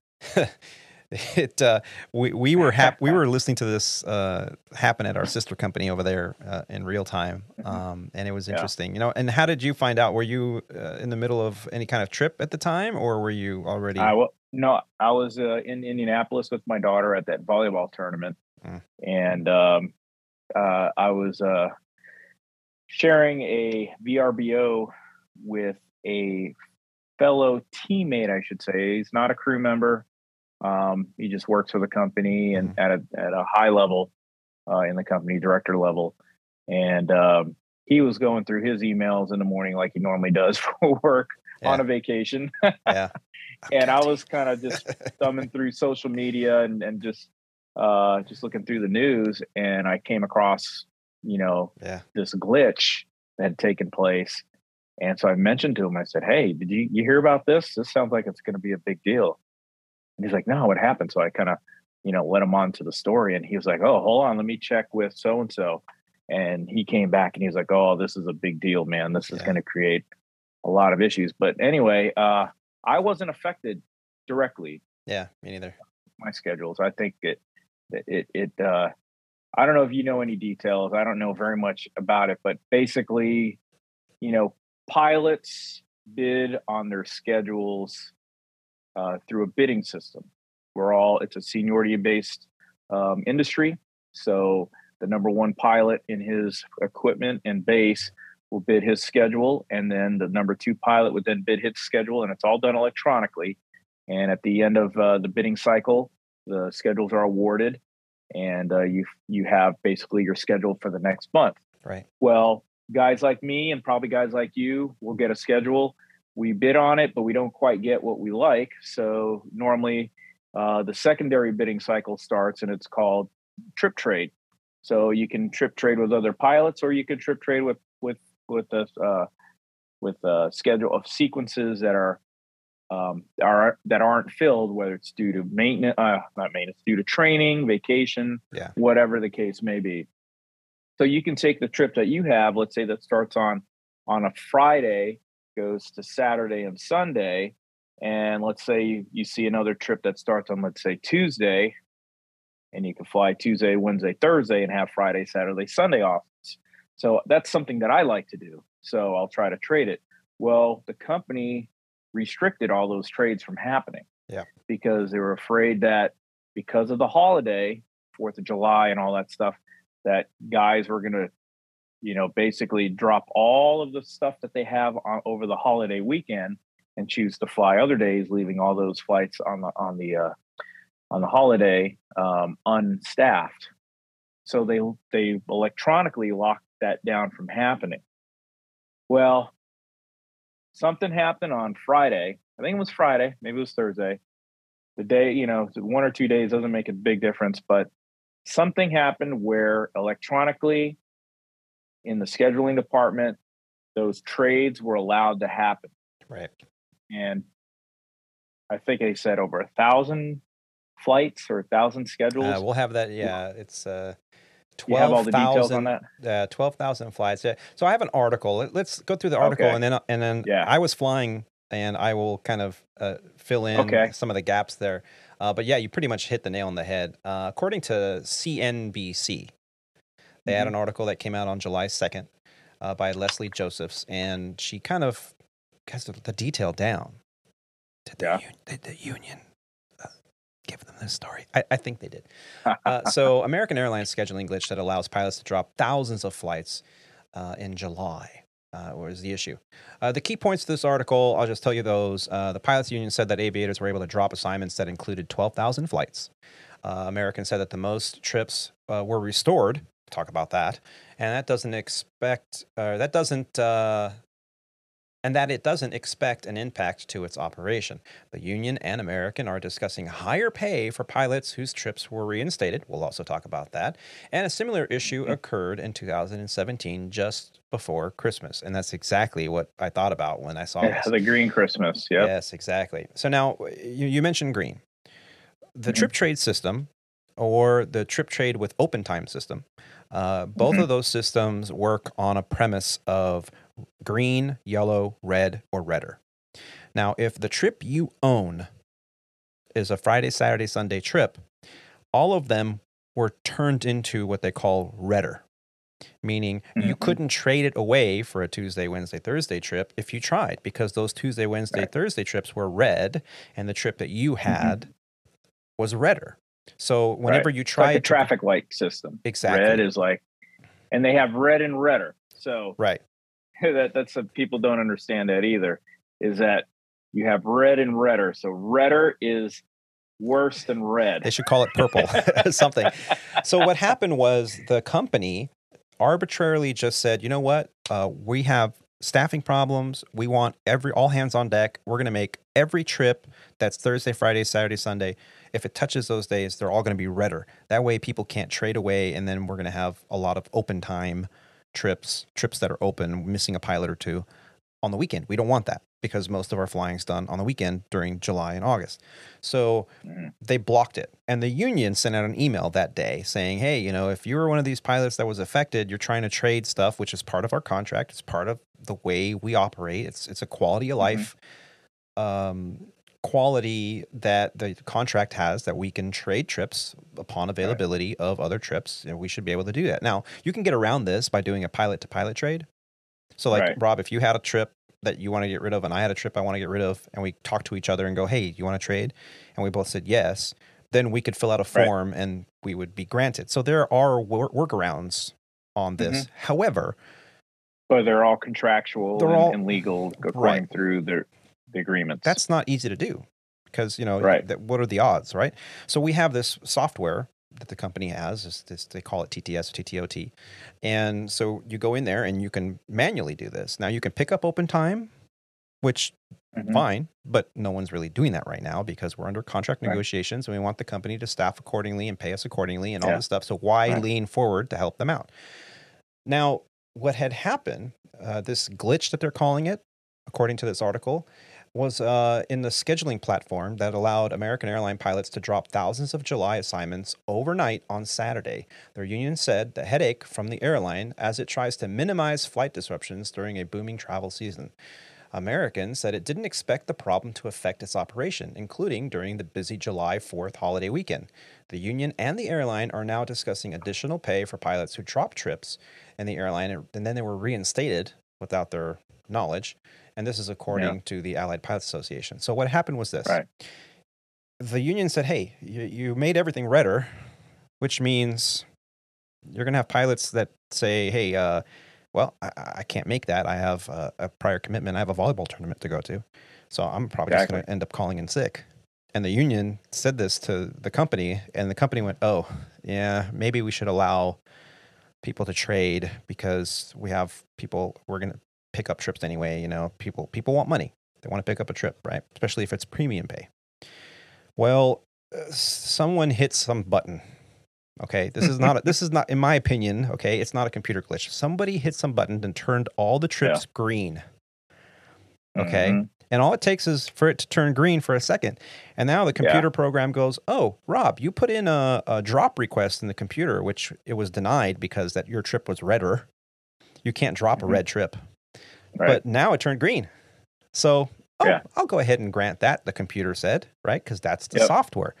So it times 15,000 pilots that happen to have drop requests into the computer software. When they found out, holy moly, this is 12,000 flights are now having been dropped.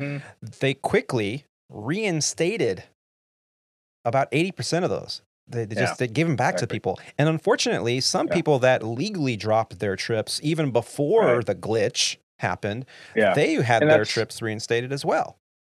So that's kind of what I was going to try to bring up too, so our listeners kind of understand the scenario is that, this whole thing, this whole scheduling and trading and everything, we have to operate with boundaries and with some rules in place because there needs to be a precedent set for the way we schedule our trips and everything like that individually. So there's some agreed upon practices that we use. One of them is like trip trade, TTOT, and a premium, picking up premium and trading through pilots, that we have to do it a certain way through the company. One of those ways is the way we also drop our trips, saying, I don't want to fly this one. If there's staffing levels permit, I'd like to drop this into open time and let somebody else fly it. Okay, anybody can just willingly pick it up, and then I will be free that weekend. I choose to be free. I could also choose to fly something else if I want to, but that's my choice. But that's within the laws and bylaws of our contract and trip trading system, and all that kind of stuff. So when this glitch occurred, okay, we're calling it a glitch or a mistake or something like that, but it happened legally. So all those trips, like we were just talking about, 12,000 dropped into open time. So now they have legally dropped into open time. And what the company is doing now that's illegal is replacing those trips back into pilot schedules that they have legally dropped.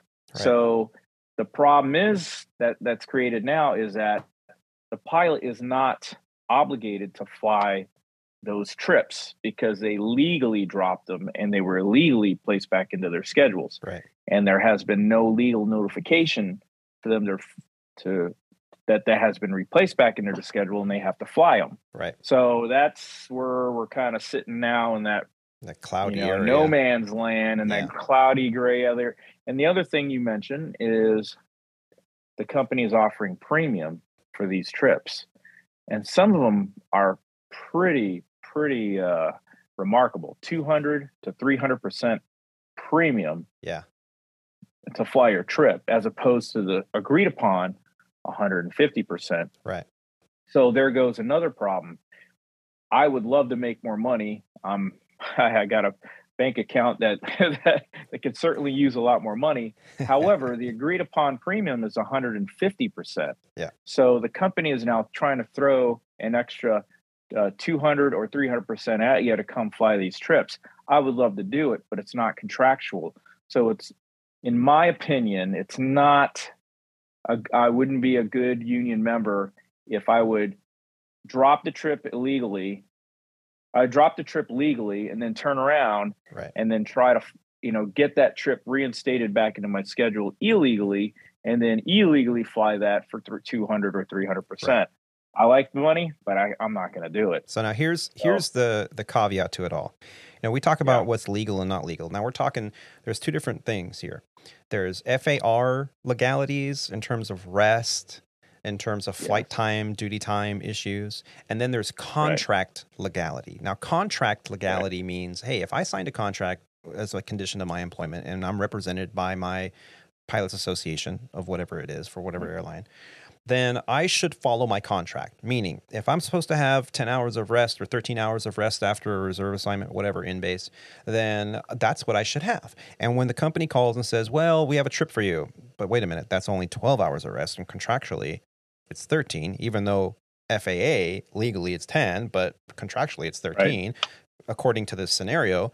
So I should follow the contract, okay? Because it number one, it's, if I start bending the rules and looking the other way because I want the money, then some people will say, well, if it's a FAR that it's 10 hours, and why is your company contractually 13 hours? Well, the FAR is a baseline that all operators need to work under. The minimum, yeah. The minimum, right. And what a lot of people don't understand, that the 13 hours for our particular company and our union is because of the type of flying that we do. We have to have the 13 hours because of the long durations of maybe the flights, the week, the legs, base, or the sequences, and exactly. So a lot of people don't live in base, so now they have to commute, and so if you have 10 hours between trips and you have to commute home to change and repack and stuff, 10 hours isn't going to cut it. So the contract allows, in this particular scenario, 13 hours. Now, the minute you start accepting a trip that's 12 hours, now you're creating a precedence. You're, number one, you're breaking the contract. Okay. And if you break one rule, you might as well break all the rules. And so you set a precedence. In our situation that we're talking about here, where the company, because of a glitch, dropped legally, contractually, was given everyone these trips that they had in the system that they wanted to drop, so that most people drop. So to be honest with you, they drop so that they can pick up premium, which is another issue entirely in terms of ethical and moral standing. Now, I'm not saying it's bad one way or another, because we all picked up premium. It's a good way to make 150% pay for like one trip a month, or some people play the game. But to do it the whole month, you would agree legally, right? As long as you're doing it legally and contractually, there's no problem with it. Now the company did this, and then they go, "Oops, we made a mistake. It was a computer glitch. Everybody that was granted a drop trip during that midnight run, okay, it's back on your schedule. Sorry, my bad. Psych." Right? Okay. Now the union sent out an email that morning at 6 a.m. saying, "Listen, if you were affected by this, we say enjoy your time off. Stay home. You were legally given time off. You were illegally given it back to you. Now, if you were asleep in the middle of the night, you don't check your emails, you may not have even realized that this has happened to you." So there's another issue there, okay? Unless you have these third-party apps, or the union has a great app that tells you every time your schedule changes. So you would have some kind of way to track it. Now, according to the article, that they went on with a quote from the union president, Captain Ed Seischer, I think his name is. He's a brand new union president. He was just elected. Brand new, like first week ago. Yeah, first week. Yeah. He started his term on Friday. There you go. He told Americans roughly 15,000 pilots Saturday night that American Airlines CEO Robert Isom said that he is committed to paying an inconvenience premium. That's what you were talking about, a 200% premium to aviators whose trips American put back on their schedules after the glitch. To Robert Isom's credit, this is a quote, he called me 4 times today to commit to mitigating the damage from this debacle. Seischer wrote late Saturday. We started it at 200% override pay, although the details of this pay are still in the subject of negotiations, and there's no guarantee on the details or the amounts. So this has to be put in writing contractually. A TA or a tentative agreement must be released, and then everyone will get the 200% premium pay or whatever they end up agreeing upon. Well, they have to vote. Yeah, they have to vote. The Master Executive Council has to vote for the union. And whatever they settle on, then the pilots will either be paid that or retroactively paid that as a premium because of the inconvenience that the companies put on them. Now, whether or not you as a pilot choose to fly after this whole thing or stay home is up to you. And the union has made it perfectly clear that if you choose to fly, the union's not going to look at it as a bad thing. And if you choose to stay home, they're not going to look at it as a bad thing, because both scenarios, I mean, at the end of the day, we have a company to run, right? And we have a company to be a part of. We're very much a part of that, because without us, the airplanes don't go anywhere. Yeah. So with all this fiasco, there's a lot going on. It's a terrible glitch. We mentioned the glitch that happened in 2017, the Christmas glitch? Yeah, the green Christmas. Same thing happened. At that time, there were, I believe it was a period where everybody that did the same thing. Everyone that wanted vacation or time off was granted time off over the holiday weekend, and then they gave 150% pay for anyone that would pick up that flying again, because they didn't say it was a glitch. It was a mistake. Someone I'm sure got fired over that. They did. Someone pushed the red button. Don't push the button. And what happened was they said, well, it's an open time. Conveniently resigned. Yeah, right. And they said, well, if you pick it up, we'll give you 150% pay.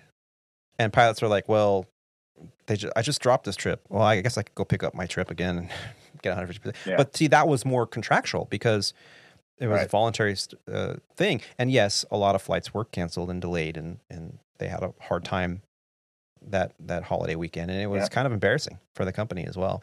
And this was an effort to kind of minimize the embarrassment, minimize the effects of oops. Yeah. So we're back to where we were in 2017, and unfortunately, the current atmosphere between the union pilot and its pilots and the company are not in a good spot. I think I think the current CEO Robert Isom, I think his intent was good, but I don't think he fully, all the things that he asked for are something that needs to be negotiated out in our actual contract, not as a Band-Aid to the situation, because the situation happened under normal operating circumstances, and there needs to be contingencies set in place for situations like this. It's not our fault that somebody screwed up in the scheduling department, or somebody screwed up in the planning department and they, scheduled all these flights with not enough staffing. There's nothing we can do about that. We have a job to do, but we also have a life to live, so I have plenty of things that I need to be doing. I got 2 teenage daughters going to all these volleyball tournaments and getting ready to do college. That's why I work, so I can earn enough money for them to do that. But I also need to be here for them during their special time. So I need to be able to move my schedule around as required. And if I can't do that, I'm going to go through the other processes, going through the chief pilot office to get time off and stuff like that. And then I use my sick time when I'm sick. So I am able to make my schedule work the way I need to make it work for myself.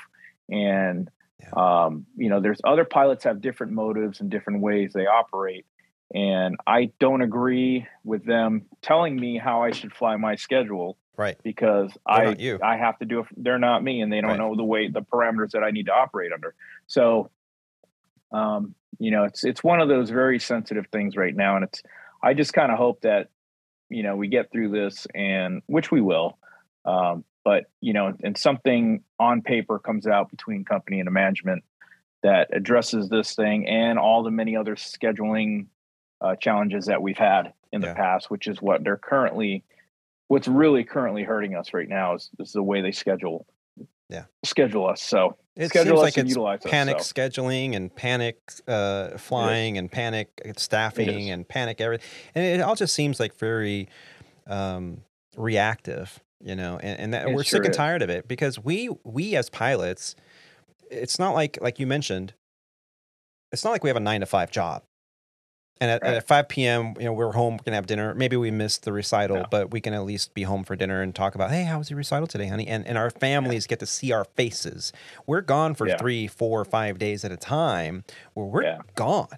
And it's not like we're sitting at some hotel, we can FaceTime. It's like, no, we're flying airplanes for I just did finish this 4-day trip. Too. Actually turned into it's actually a 5-day trip because it was a red eye on the tail end of it. But I mean, that's doing red eyes and being exhausted on the layover, and you're like, oh well, you're in paradise. But I'm sleeping. I always reemphasize that with my wife and my kids when they travel. For instance, they just traveled back from Boston the other day, and they got, it wasn't the first departure. I think it was like the 8 a.m. departure, but nonetheless, they were forced to get up, 5 a.m.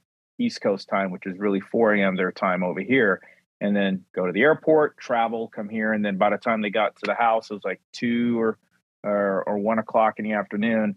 And they were exhausted. I mean, they were just like, oh my God, I need to, go. And I said, now that is one of the flights that I would do that day. I would do 3 of those.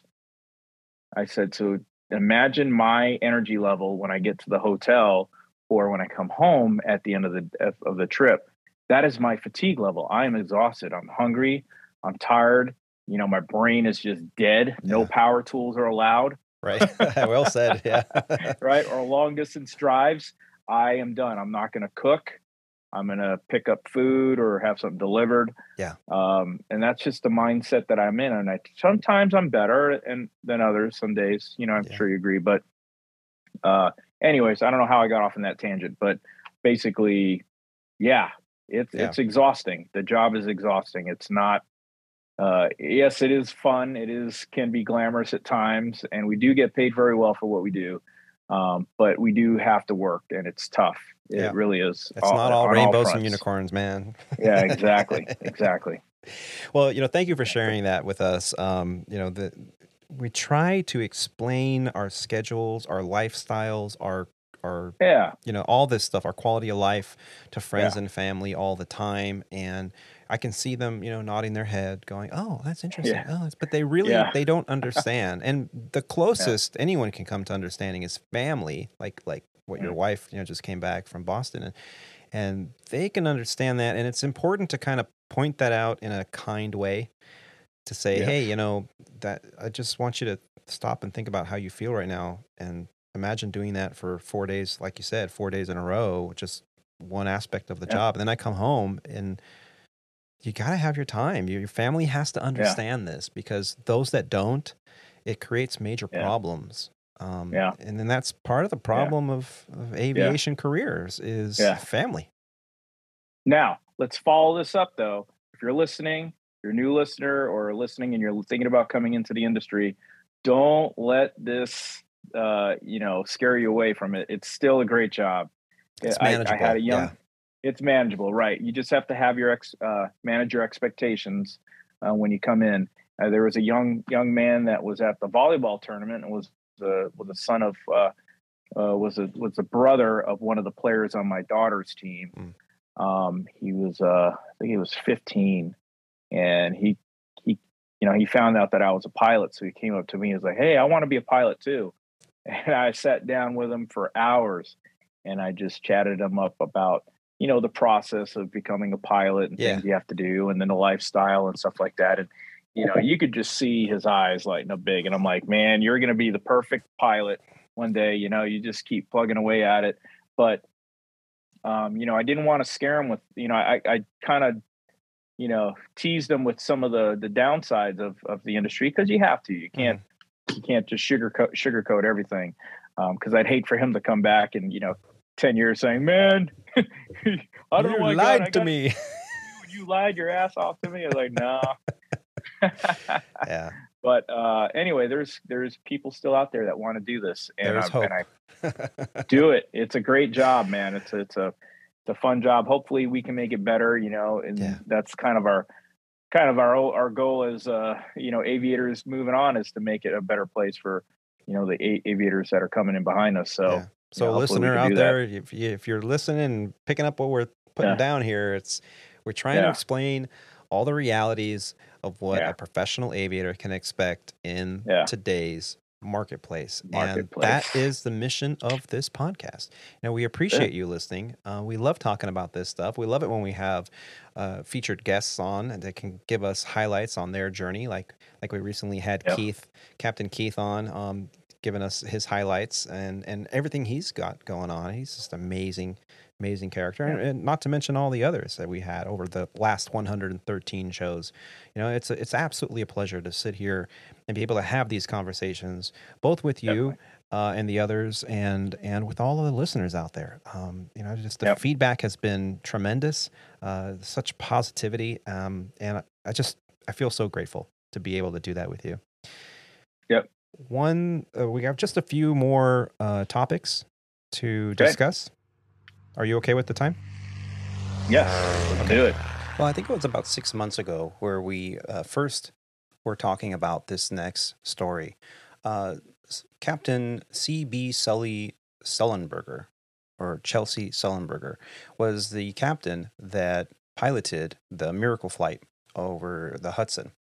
And he was commissioned to, I think it would be the right word, to be the ICAO ambassador for the United States. And that was only 6 months ago. But I came across an article from Flying Magazine indicating he has stepped down from his position. From Flying Magazine, Julie Boatman wrote a story on June 24th entitled "Sully Steps Down from ICAO Role." Retired U.S. airline captain C.B. Sully Sullenberger held the ambassador position for only 6 months. In an unexpected development on the global aerospace stage, Captain Sullenberger has stepped down from his position as the ICAO ambassador, or the International Civil Aviation Organization. He only served for about 6 months. The retired U.S. Airways captain announced on Thursday that he would depart from the organization on July 1st. He'd been confirmed to the post in December of 2021 in Montreal. In a statement to Reuters, Sullenberger indicated that he was relinquishing his role and that it was not an easy decision, but did not offer a reason for his departure after just 6 months. And you, of course, unless you've been living under a rock, you know that Sully Sullenberger was the captain that landed the U.S. Airways Flight 1549, an Airbus A320, on January 15th, 2009, on the Hudson River in New York after departing from LaGuardia, and hit a flock of birds that took both engines out of commission. He was also very much outspoken on his commentary on topics from the lure of an airline career to the fate of the Boeing 737 MAX. We'll keep an eye on this story and see if we get any kind of reasoning from Sully on why he decided to step down. Yeah, and just one more topic that we wanted to talk about, actually a couple more before we wrap up the show today. This one, I think I found it and I shared it with the Aviation Business Information Board on Facebook, Kyle's page. And it affected me because at the time I was flying or getting ready to fly when I found this article and I read it kind of towards that cruise. We had some time I was reading this article. Defects found in the internal components of 13 CFM LEAP 1A engines. Now, not 13 total, 13 types. of the CFM LEAP 1 engines. This is an article from Aerotime, aerotime.aero. This is an article that came out on the 1st of July, 2022, from Gabriele Petruskati. Petrauskati. Yeah, that's a tongue twister. Defects found the components of 13 CFM LEAP 1A engines. This was information released from the FAA. The Federal Aviation Administration has issued a new notice of proposing rulemaking, or an NPRM. We need more acronyms. After the U.S. regulator identified defects in the internal components of 13 CFM International LEAP 1A turbofan engines. According to the FAA, notice of proposed rulemaking, which was issued on June 30th of 2022, indicates that certain engine spools and discs were found to be in an unsafe condition. That's not something you want to hear if you're an aircraft manufacturer or an airline flying around these engines. The issue... Pilot. Yeah, right. The issue was detected in 13 of the CFM LEAP 1A high bypass turbofan engines, the LEAP 1A23, the 24, the 24E1, the A126, the A126CJ, the 1A26E1, as well as a bunch of others. The one that really caught my eye was the one that is in our Airbus A321 Neos. Or I believe it's the 1A35A.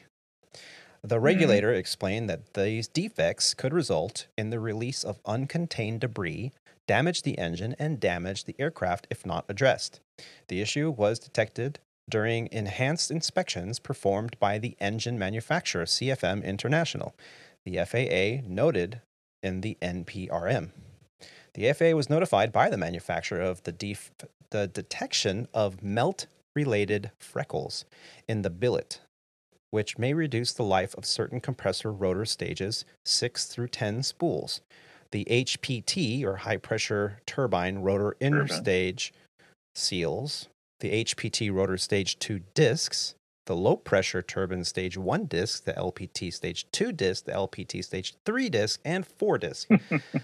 The FAA explained that in order to incorporate reduced life limits for these parts, the proposed directive would require revising the airworthiness limitations section of the applicable LEAP 1A engines shop manual, alongside the operator's existing approved continuous airworthiness maintenance program, or the CAMP. This proposed AD would require the removal of certain low-pressure turbine stage 4 discs identified by a serial number prior to their new life limits, the FAA wrote. This, in total, will affect 256 engines installed on U.S. registered narrow-body aircraft. Yeah, so I gather what it sounds like is they're going to have, each engine has a calendared inspection and replacement time frame. So let's say in 2 years you have to replace the low pressure turbine blades, whatever stage that they talked about, 4, 5, and 6, because of wear and play, and that's, you have to do it every 2 years. Well, it sounds like they're gonna have to do it earlier than 2 years. So just picking an arbitrary time, let's say a year. So yeah, that's a lot of engines and a lot of maintenance and a lot of, especially at a time where we need airplanes. We need these airplanes flying, and now you have an unscheduled early inspection of an aircraft where they have to take apart the entire engine. We're talking of millions of dollars worth of maintenance per engine. What they'll probably do is I know they have inventory of engines. And it's not like they have a whole bunch of them sitting around. I mean, these things are millions of dollars a piece, but they, just to keep the airline operating, this is part of the moving pieces that we talked about in operating an airline. You do have spare engines laying around. I shouldn't just say laying around. They're around in strategical places. But anyway, I would imagine that if those engines fall into that serial number, they would actually go ahead and get those engines ready. Right. And then when the airplane comes in for its service, swap the engines out, take the bad ones out, put the new ones in, get those other ones ready, and kind of do like the old rob Peter to pay Paul kind of thing. Yeah. and keep the airplanes flying as they come in for their mechanical checks and chains. Yeah. Right. Yeah. Right. So, but it affects not only the Neo, but also the Max fleet. The Max uses the LEAP engines too. So that's outside of our Airbus world, it also affects that world too. So it's a pretty big deal. But it's good that they find stuff like this, because this is how you keep the aviation safe.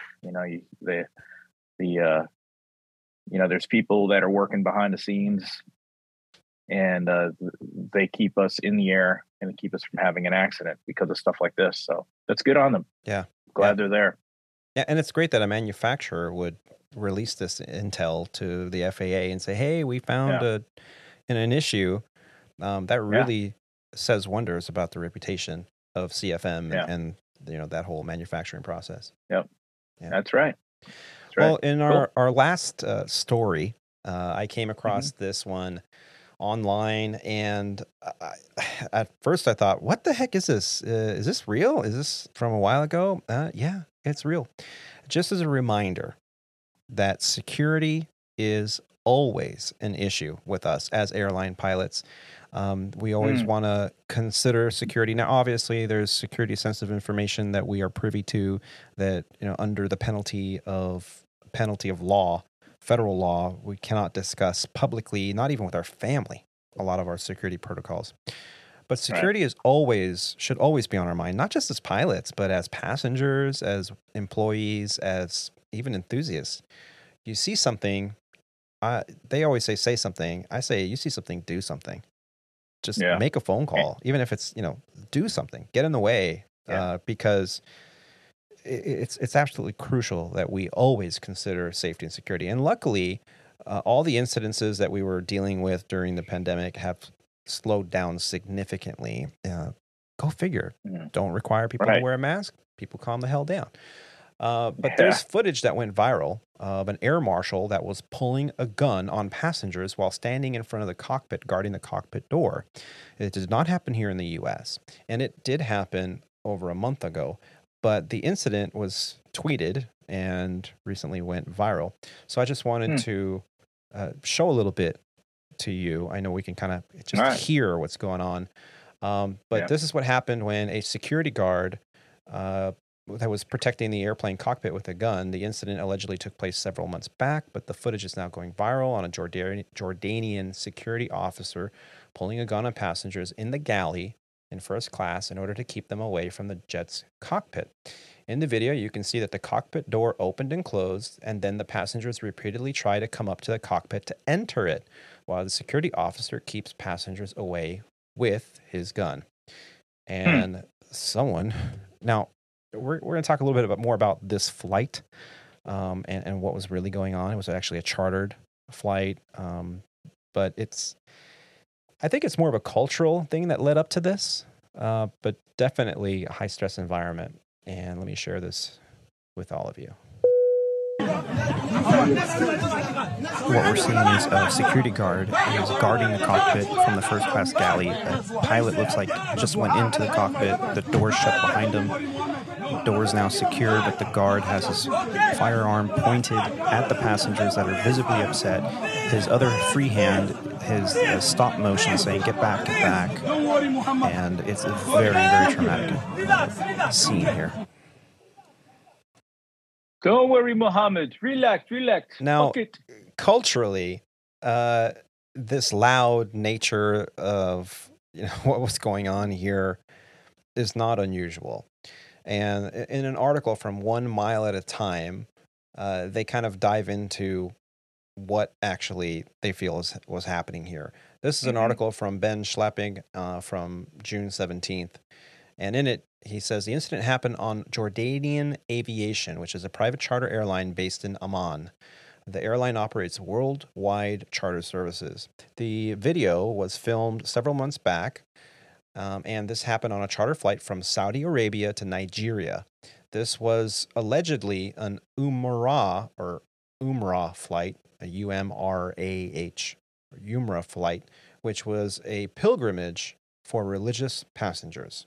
According to reports, the flight had to divert to a different airport in Nigeria, and the airline tried to offload passengers there. The travelers weren't happy with this diversion point and the carrier's inability to get them to their final destination. Once the plane was on the ground, passengers wanted to speak to the captain. However, Jordanian law prohibits passengers from entering the cockpit, and it's standard for Jordanian airlines to have a security officer on board. So when the passengers tried to enter the cockpit, the security officer tried to keep them away with his gun. Looking at Jordanian's aviation's fleet, plus the layout of the galley on this airplane, it is assumed that the plane in question was a 34-year-old Boeing 767-200ER with registration code Juliet Yankee Juliet Alpha Lima, which has quite a history. If you want to Google something, Google that. The big question is... JAL. That's it, Juliet JAL. Alpha Lima. So the big question here is why passengers tried to enter the cockpit. According to some reports, the flight was supposed to operate to Kano, Nigeria, or KAN, but diverted to Yola, Nigeria, YOL, and passengers were told to disembark. For what it's worth, the two airports are 330 miles apart. There are conflicting stories as to why the diversion happened, though. The only other comment from the airline is that there is a threat to prosecute anyone who tries to harm the company's reputation by fabricating rumors related to this incident. Ooh. So the bottom line is there's a video. It went viral. The backstory of what happened is really not truthfully known, and one can only speculate. But regardless of the age of these reinforced cockpit doors, you'd think that the cockpit wouldn't have to be protected by someone pointing a gun at people, or do you? So, was the security officer justified to, pull out his weapon and aim it at passengers to tell them to get back? You have a bunch of these Nigerians, and there's religious pilgrimage, which should be a relatively peaceful event, that are upset because, well, they landed 330 miles away from their original destination, and the airline tried to say, okay, well, you're close enough. You're close enough. Don't worry about it. Well, how am I supposed to get to this place I'm supposed to be? Well, you're close enough. You figure it out. This is probably what happened. And of course, they were unhappy, wanted to talk to the captain, which even happens here in the U.S., right? People tried to talk to the captain. They're on the ground. It's not like they're en route, but it was the jet bridge door attached. We don't know if the jet bridge was attached to the door and the door was open. We don't know that. So there's a lot going on here, a lot to unravel. Just the video that you and I got to see, it's pretty alarming. Yeah, they look pretty agitated. Yeah. They look pretty agitated. It's hard to know, the context of the whole story and what led up to it. Obviously, we know where they ended up. But, who knows what was there other contributors that got them all fired up that way, Right. And it's definitely a tense situation, it seems like. Yeah. What would you do? I know my family is Puerto Rican. I've seen them get in the, get a little excited like that on sporting events and stuff like that. So, I want to talk to the captain. It could be cultural, it could be hereditary, but man, you hate to see that happen, and like I said, it's hard to talk about that whole thing when you don't really know everything about it. You only have that little, 45-second a minute clip.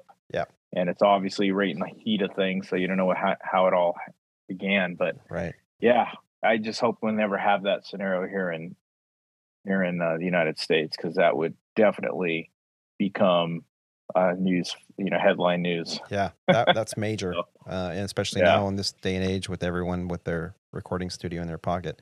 Yeah, it would make news quick. But last thing I wanted to do was share some audio from a meetup that I had with Alex and one of his training partners that I got to meet.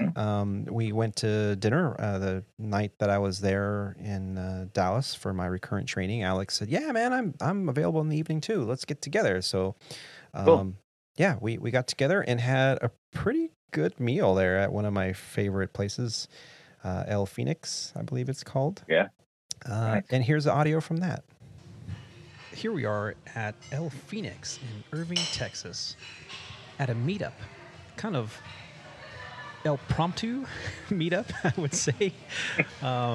Actually, down here for some recurrent training at the Legacy Airlines Training Center this week. Today was my initial recurrent ground school. This is the only ground school day of recurrent. It's 1 day of recurrent ground school and 3 simulator events. And one of our friends of the show and host, Alex D, said, hey, I'm going to be flying in on the day you have ground school. Let's meet up. So here we are at El Phoenix in Texas, one of my favorite Mexican restaurants. I've been coming here since my days at Sandpiper. Occasionally, we'd get together after class with a dozen or so pilots, and we'd hobble over here from the hotel, and we'd have some just fantastic meals. And I think today was absolutely no different. Alex, it's been really cool to follow your journey so far on the show, and thank you for having the idea of meeting up with me. Yeah, Tony, it's great to be over here. Great to be out back in Dallas area. I got to spend some time at home with the family while I'm on break in between my ground lessons and in between the sims. So we're at a point now where I have a day break tomorrow, and I hit sim lesson 1 hard on Saturday, running at 6 o'clock in the evening is my sim time. So should be fun, should be a good time to be able to start actually putting all that ground knowledge into some good practice. This is your first sim? First sim in the 175. So. And what's your slot time? 6 o'clock in the evening. So you're going to go till late. 10? Yeah. It's perfect though, because I'm more of a night owl than the early morning rise. So I figure 6 o'clock gives enough time in the day to actually get stuff done and then roll right into a sim lesson.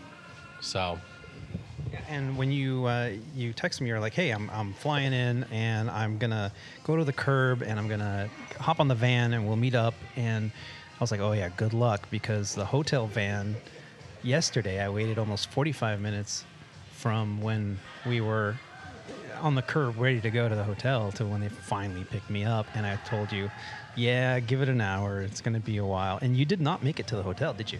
No. So I was waiting for the hotel van, and I decided to text my buddy Mike, and I was like, hey, so what's going on? I know Mike wanted to meet up with us for dinner and all that. And I was like, hey, so what's going on? He's like, you know what? Don't wait for the van. Hop on the employee shuttle bus, go down to the south parking lot, and I'll meet you down there, and we can head down and pick Tony up. So I haven't even been to the hotel to check in yet, and I'm sitting here now with Mike and you at El Phoenix. And speaking of, you told me that Mike wants to get together with us, and today I made a new friend. Mike, welcome to the Squawk Ident podcast. Yeah, I appreciate it, Tony. I've been listening to you and Alex have a good time, and enjoy kind of learning what's going on with you and where you're taking the program and all of that, and thought, hey, let's check it out and meet this guy. And so it's been enjoyable. Thank you. And, the first time that Alex mentioned you to me, he was sending me photos from your place. And I was like, where are you? Are you at a museum? Where are you? He's like, I'm at my buddy's house. I'm like, does he own an airport? What's going on? And your place is very impressive. How did you come across to have such a really nice airport home here in Texas? Actually, Texas has a lot of airport communities in it. And I've lived at a different one down in the Austin area starting in 2000, but had been basing an airplane at one up near Justin, Texas, near Fort Worth Alliance. And made some friends up there, and one came on the market, and I jumped on it. I was IT at the time, and was fortunate to be able to be at the right place at the right time and have the money to do it. And so I picked it up, and if you have a big hangar, you have to fill it with projects. And well, Alex got to see my multiple projects, so there's a lot going on in that hangar. You'll have to come out and hang out sometime. that would be great. And we've had some other aircraft builders on the show before, working on their projects, and I just actually texted John Gruber today because I've been following his Lancer Legacy build, and it comes and goes with his schedule, but the fact that he's been making such strides in his build, we hope to have him on the show again. What is the project that you're working on the most right now? Other than training on the 175 at Sandpiper with Alex, that's been consuming most of my time lately. What I really want to get back to is the Yak 52. I picked up Yak 52 last August because I've always had a passion for warbirds. My mother actually got me addicted to them at probably 6 or 7 years old, going to air shows, and finally picked one of those up last year. Enjoyed the heck out of it. It's just due for condition inspection and some upgrades and things like that. It's just a matter of time. So when you're starting something new, like your first jet training and your first regional job, that's time consuming. So, but I do look forward to getting back on to getting the Yak going and have you guys out and go take you for a ride. That's great. And do you have the traditional instrumentation in the Yak, or have you given it some upgrades? It is mostly original, so if you don't read Russian, that's okay, because there's green and yellow and red marks on the on the instrumentation. It is a little different, though, because the vertical speed indicator is in meters per second, so that's a little different. But flying an airplane's flying an airplane, and you get the chance to fly one, and you move the stick, and you see what moves, and it all makes sense. It's really not hard. The altimeter's been changed, but airspeed is in kilometers an hour and things like that. You'd have no problem adjusting to it. Yeah, I was able, when I was doing my training in Phoenix many years ago, a few decades ago, actually. We had a couple Yaks at the airport where I had my flight school there, or at least where I was teaching, and I was told that the artificial horizon is blue below and brown above. Is that how yours is too? It is, and honestly, I don't even turn it on. It's on its own inverter. It's a big power-hungry instrument. I don't even turn it on because I only use it during the day in VFR conditions and just look outside. But yep, it would really mess you up if you were in the clouds, and it's an instrument trainer. That's one of the things they used it for. And you would definitely have to learn that specific way of doing it. Yes, Alex, because you were inverted. Waiting for that one. So, and I was told that the reasoning that the Russians designed the Yak with this, inverted with the blue below the horizon line and the brown above was because the ice is white, and a lot of the areas up in the tundra area of the world is with white snow on the ground, and they fly at night, and so it's dark above. Is that really the reason? That is a bit of trivia that I don't know the answer to, but it would be fascinating to look that up to confirm. So I don't know. Honestly, that wouldn't surprise me if that were the true reason, because surprisingly, we don't give the Russians enough credit. They built some pretty good airplanes back in the day. So Yaks and then all the way through the MiG series, they know how to build an airplane too. They don't waste any energy on cosmetics or attractiveness. It's all utilitarian. So. That is right. When Yuri was a cosmonaut in the space station, he did not use $1 million pen and write in space. He used pencil because he writes just fine. Right. I love the story that the American NASA scientists spent millions and millions of dollars to spend all this money of designing this pen that'll write in 0G and upside down and left and right to left, and the Russians are like, we use pencil. It's okay. That's right. Well, gentlemen, thank you. It's been nice to get together here tonight and have a good meal. El Phoenix, it's just a wonderful place to have a good meal. We'll put links in the show notes. And gentlemen, thank you. Thanks for having me. Yeah, good to meet you, Tony. Look forward to hanging out again. Yeah, absolutely. And I want to take you up on that Yak project, maybe in about a year when you're off probation. Yeah, exactly. When I don't get junior manned all the time. Exactly. Well, when you're making $1,000 an hour, over at that Sandpiper. Well, folks, back to you in the studio. Aviator Tony, take it away. That's awesome, man. That was a good sound clip. Yeah, no, we had a good time. I really enjoyed meeting Mike. And Alex had sent me pictures or video from his place and all the airplanes in the hangar and everything. It's just amazing. A total aviation nerd's dream. An av geek would look at that and go, "Oh, goals." Yeah, that would be awesome. Yeah. Well, Rob, thank you so much for spending this time with me every chance we get. Thank you so much to Rob, to Alex as well for joining us today. And to Kyle and Roger, who couldn't make it today. Well, you guys just missed out. What can I tell you? But thank you, gentlemen, as well. And do you enjoy listening to our podcast during this flight? I hope so. Then pay it forward and share this podcast with a friend or someone who you might think would enjoy it. Make sure to subscribe and follow the Squawk Out In podcast on whatever platform you're listening on. We also love receiving listener feedback. You can send us an email or even an audio clip right from our website, and that's found at www.aviatortony.com. That's Alpha, Victor, the number 8, Romeo, Tango, Oscar, November, Yankee.com.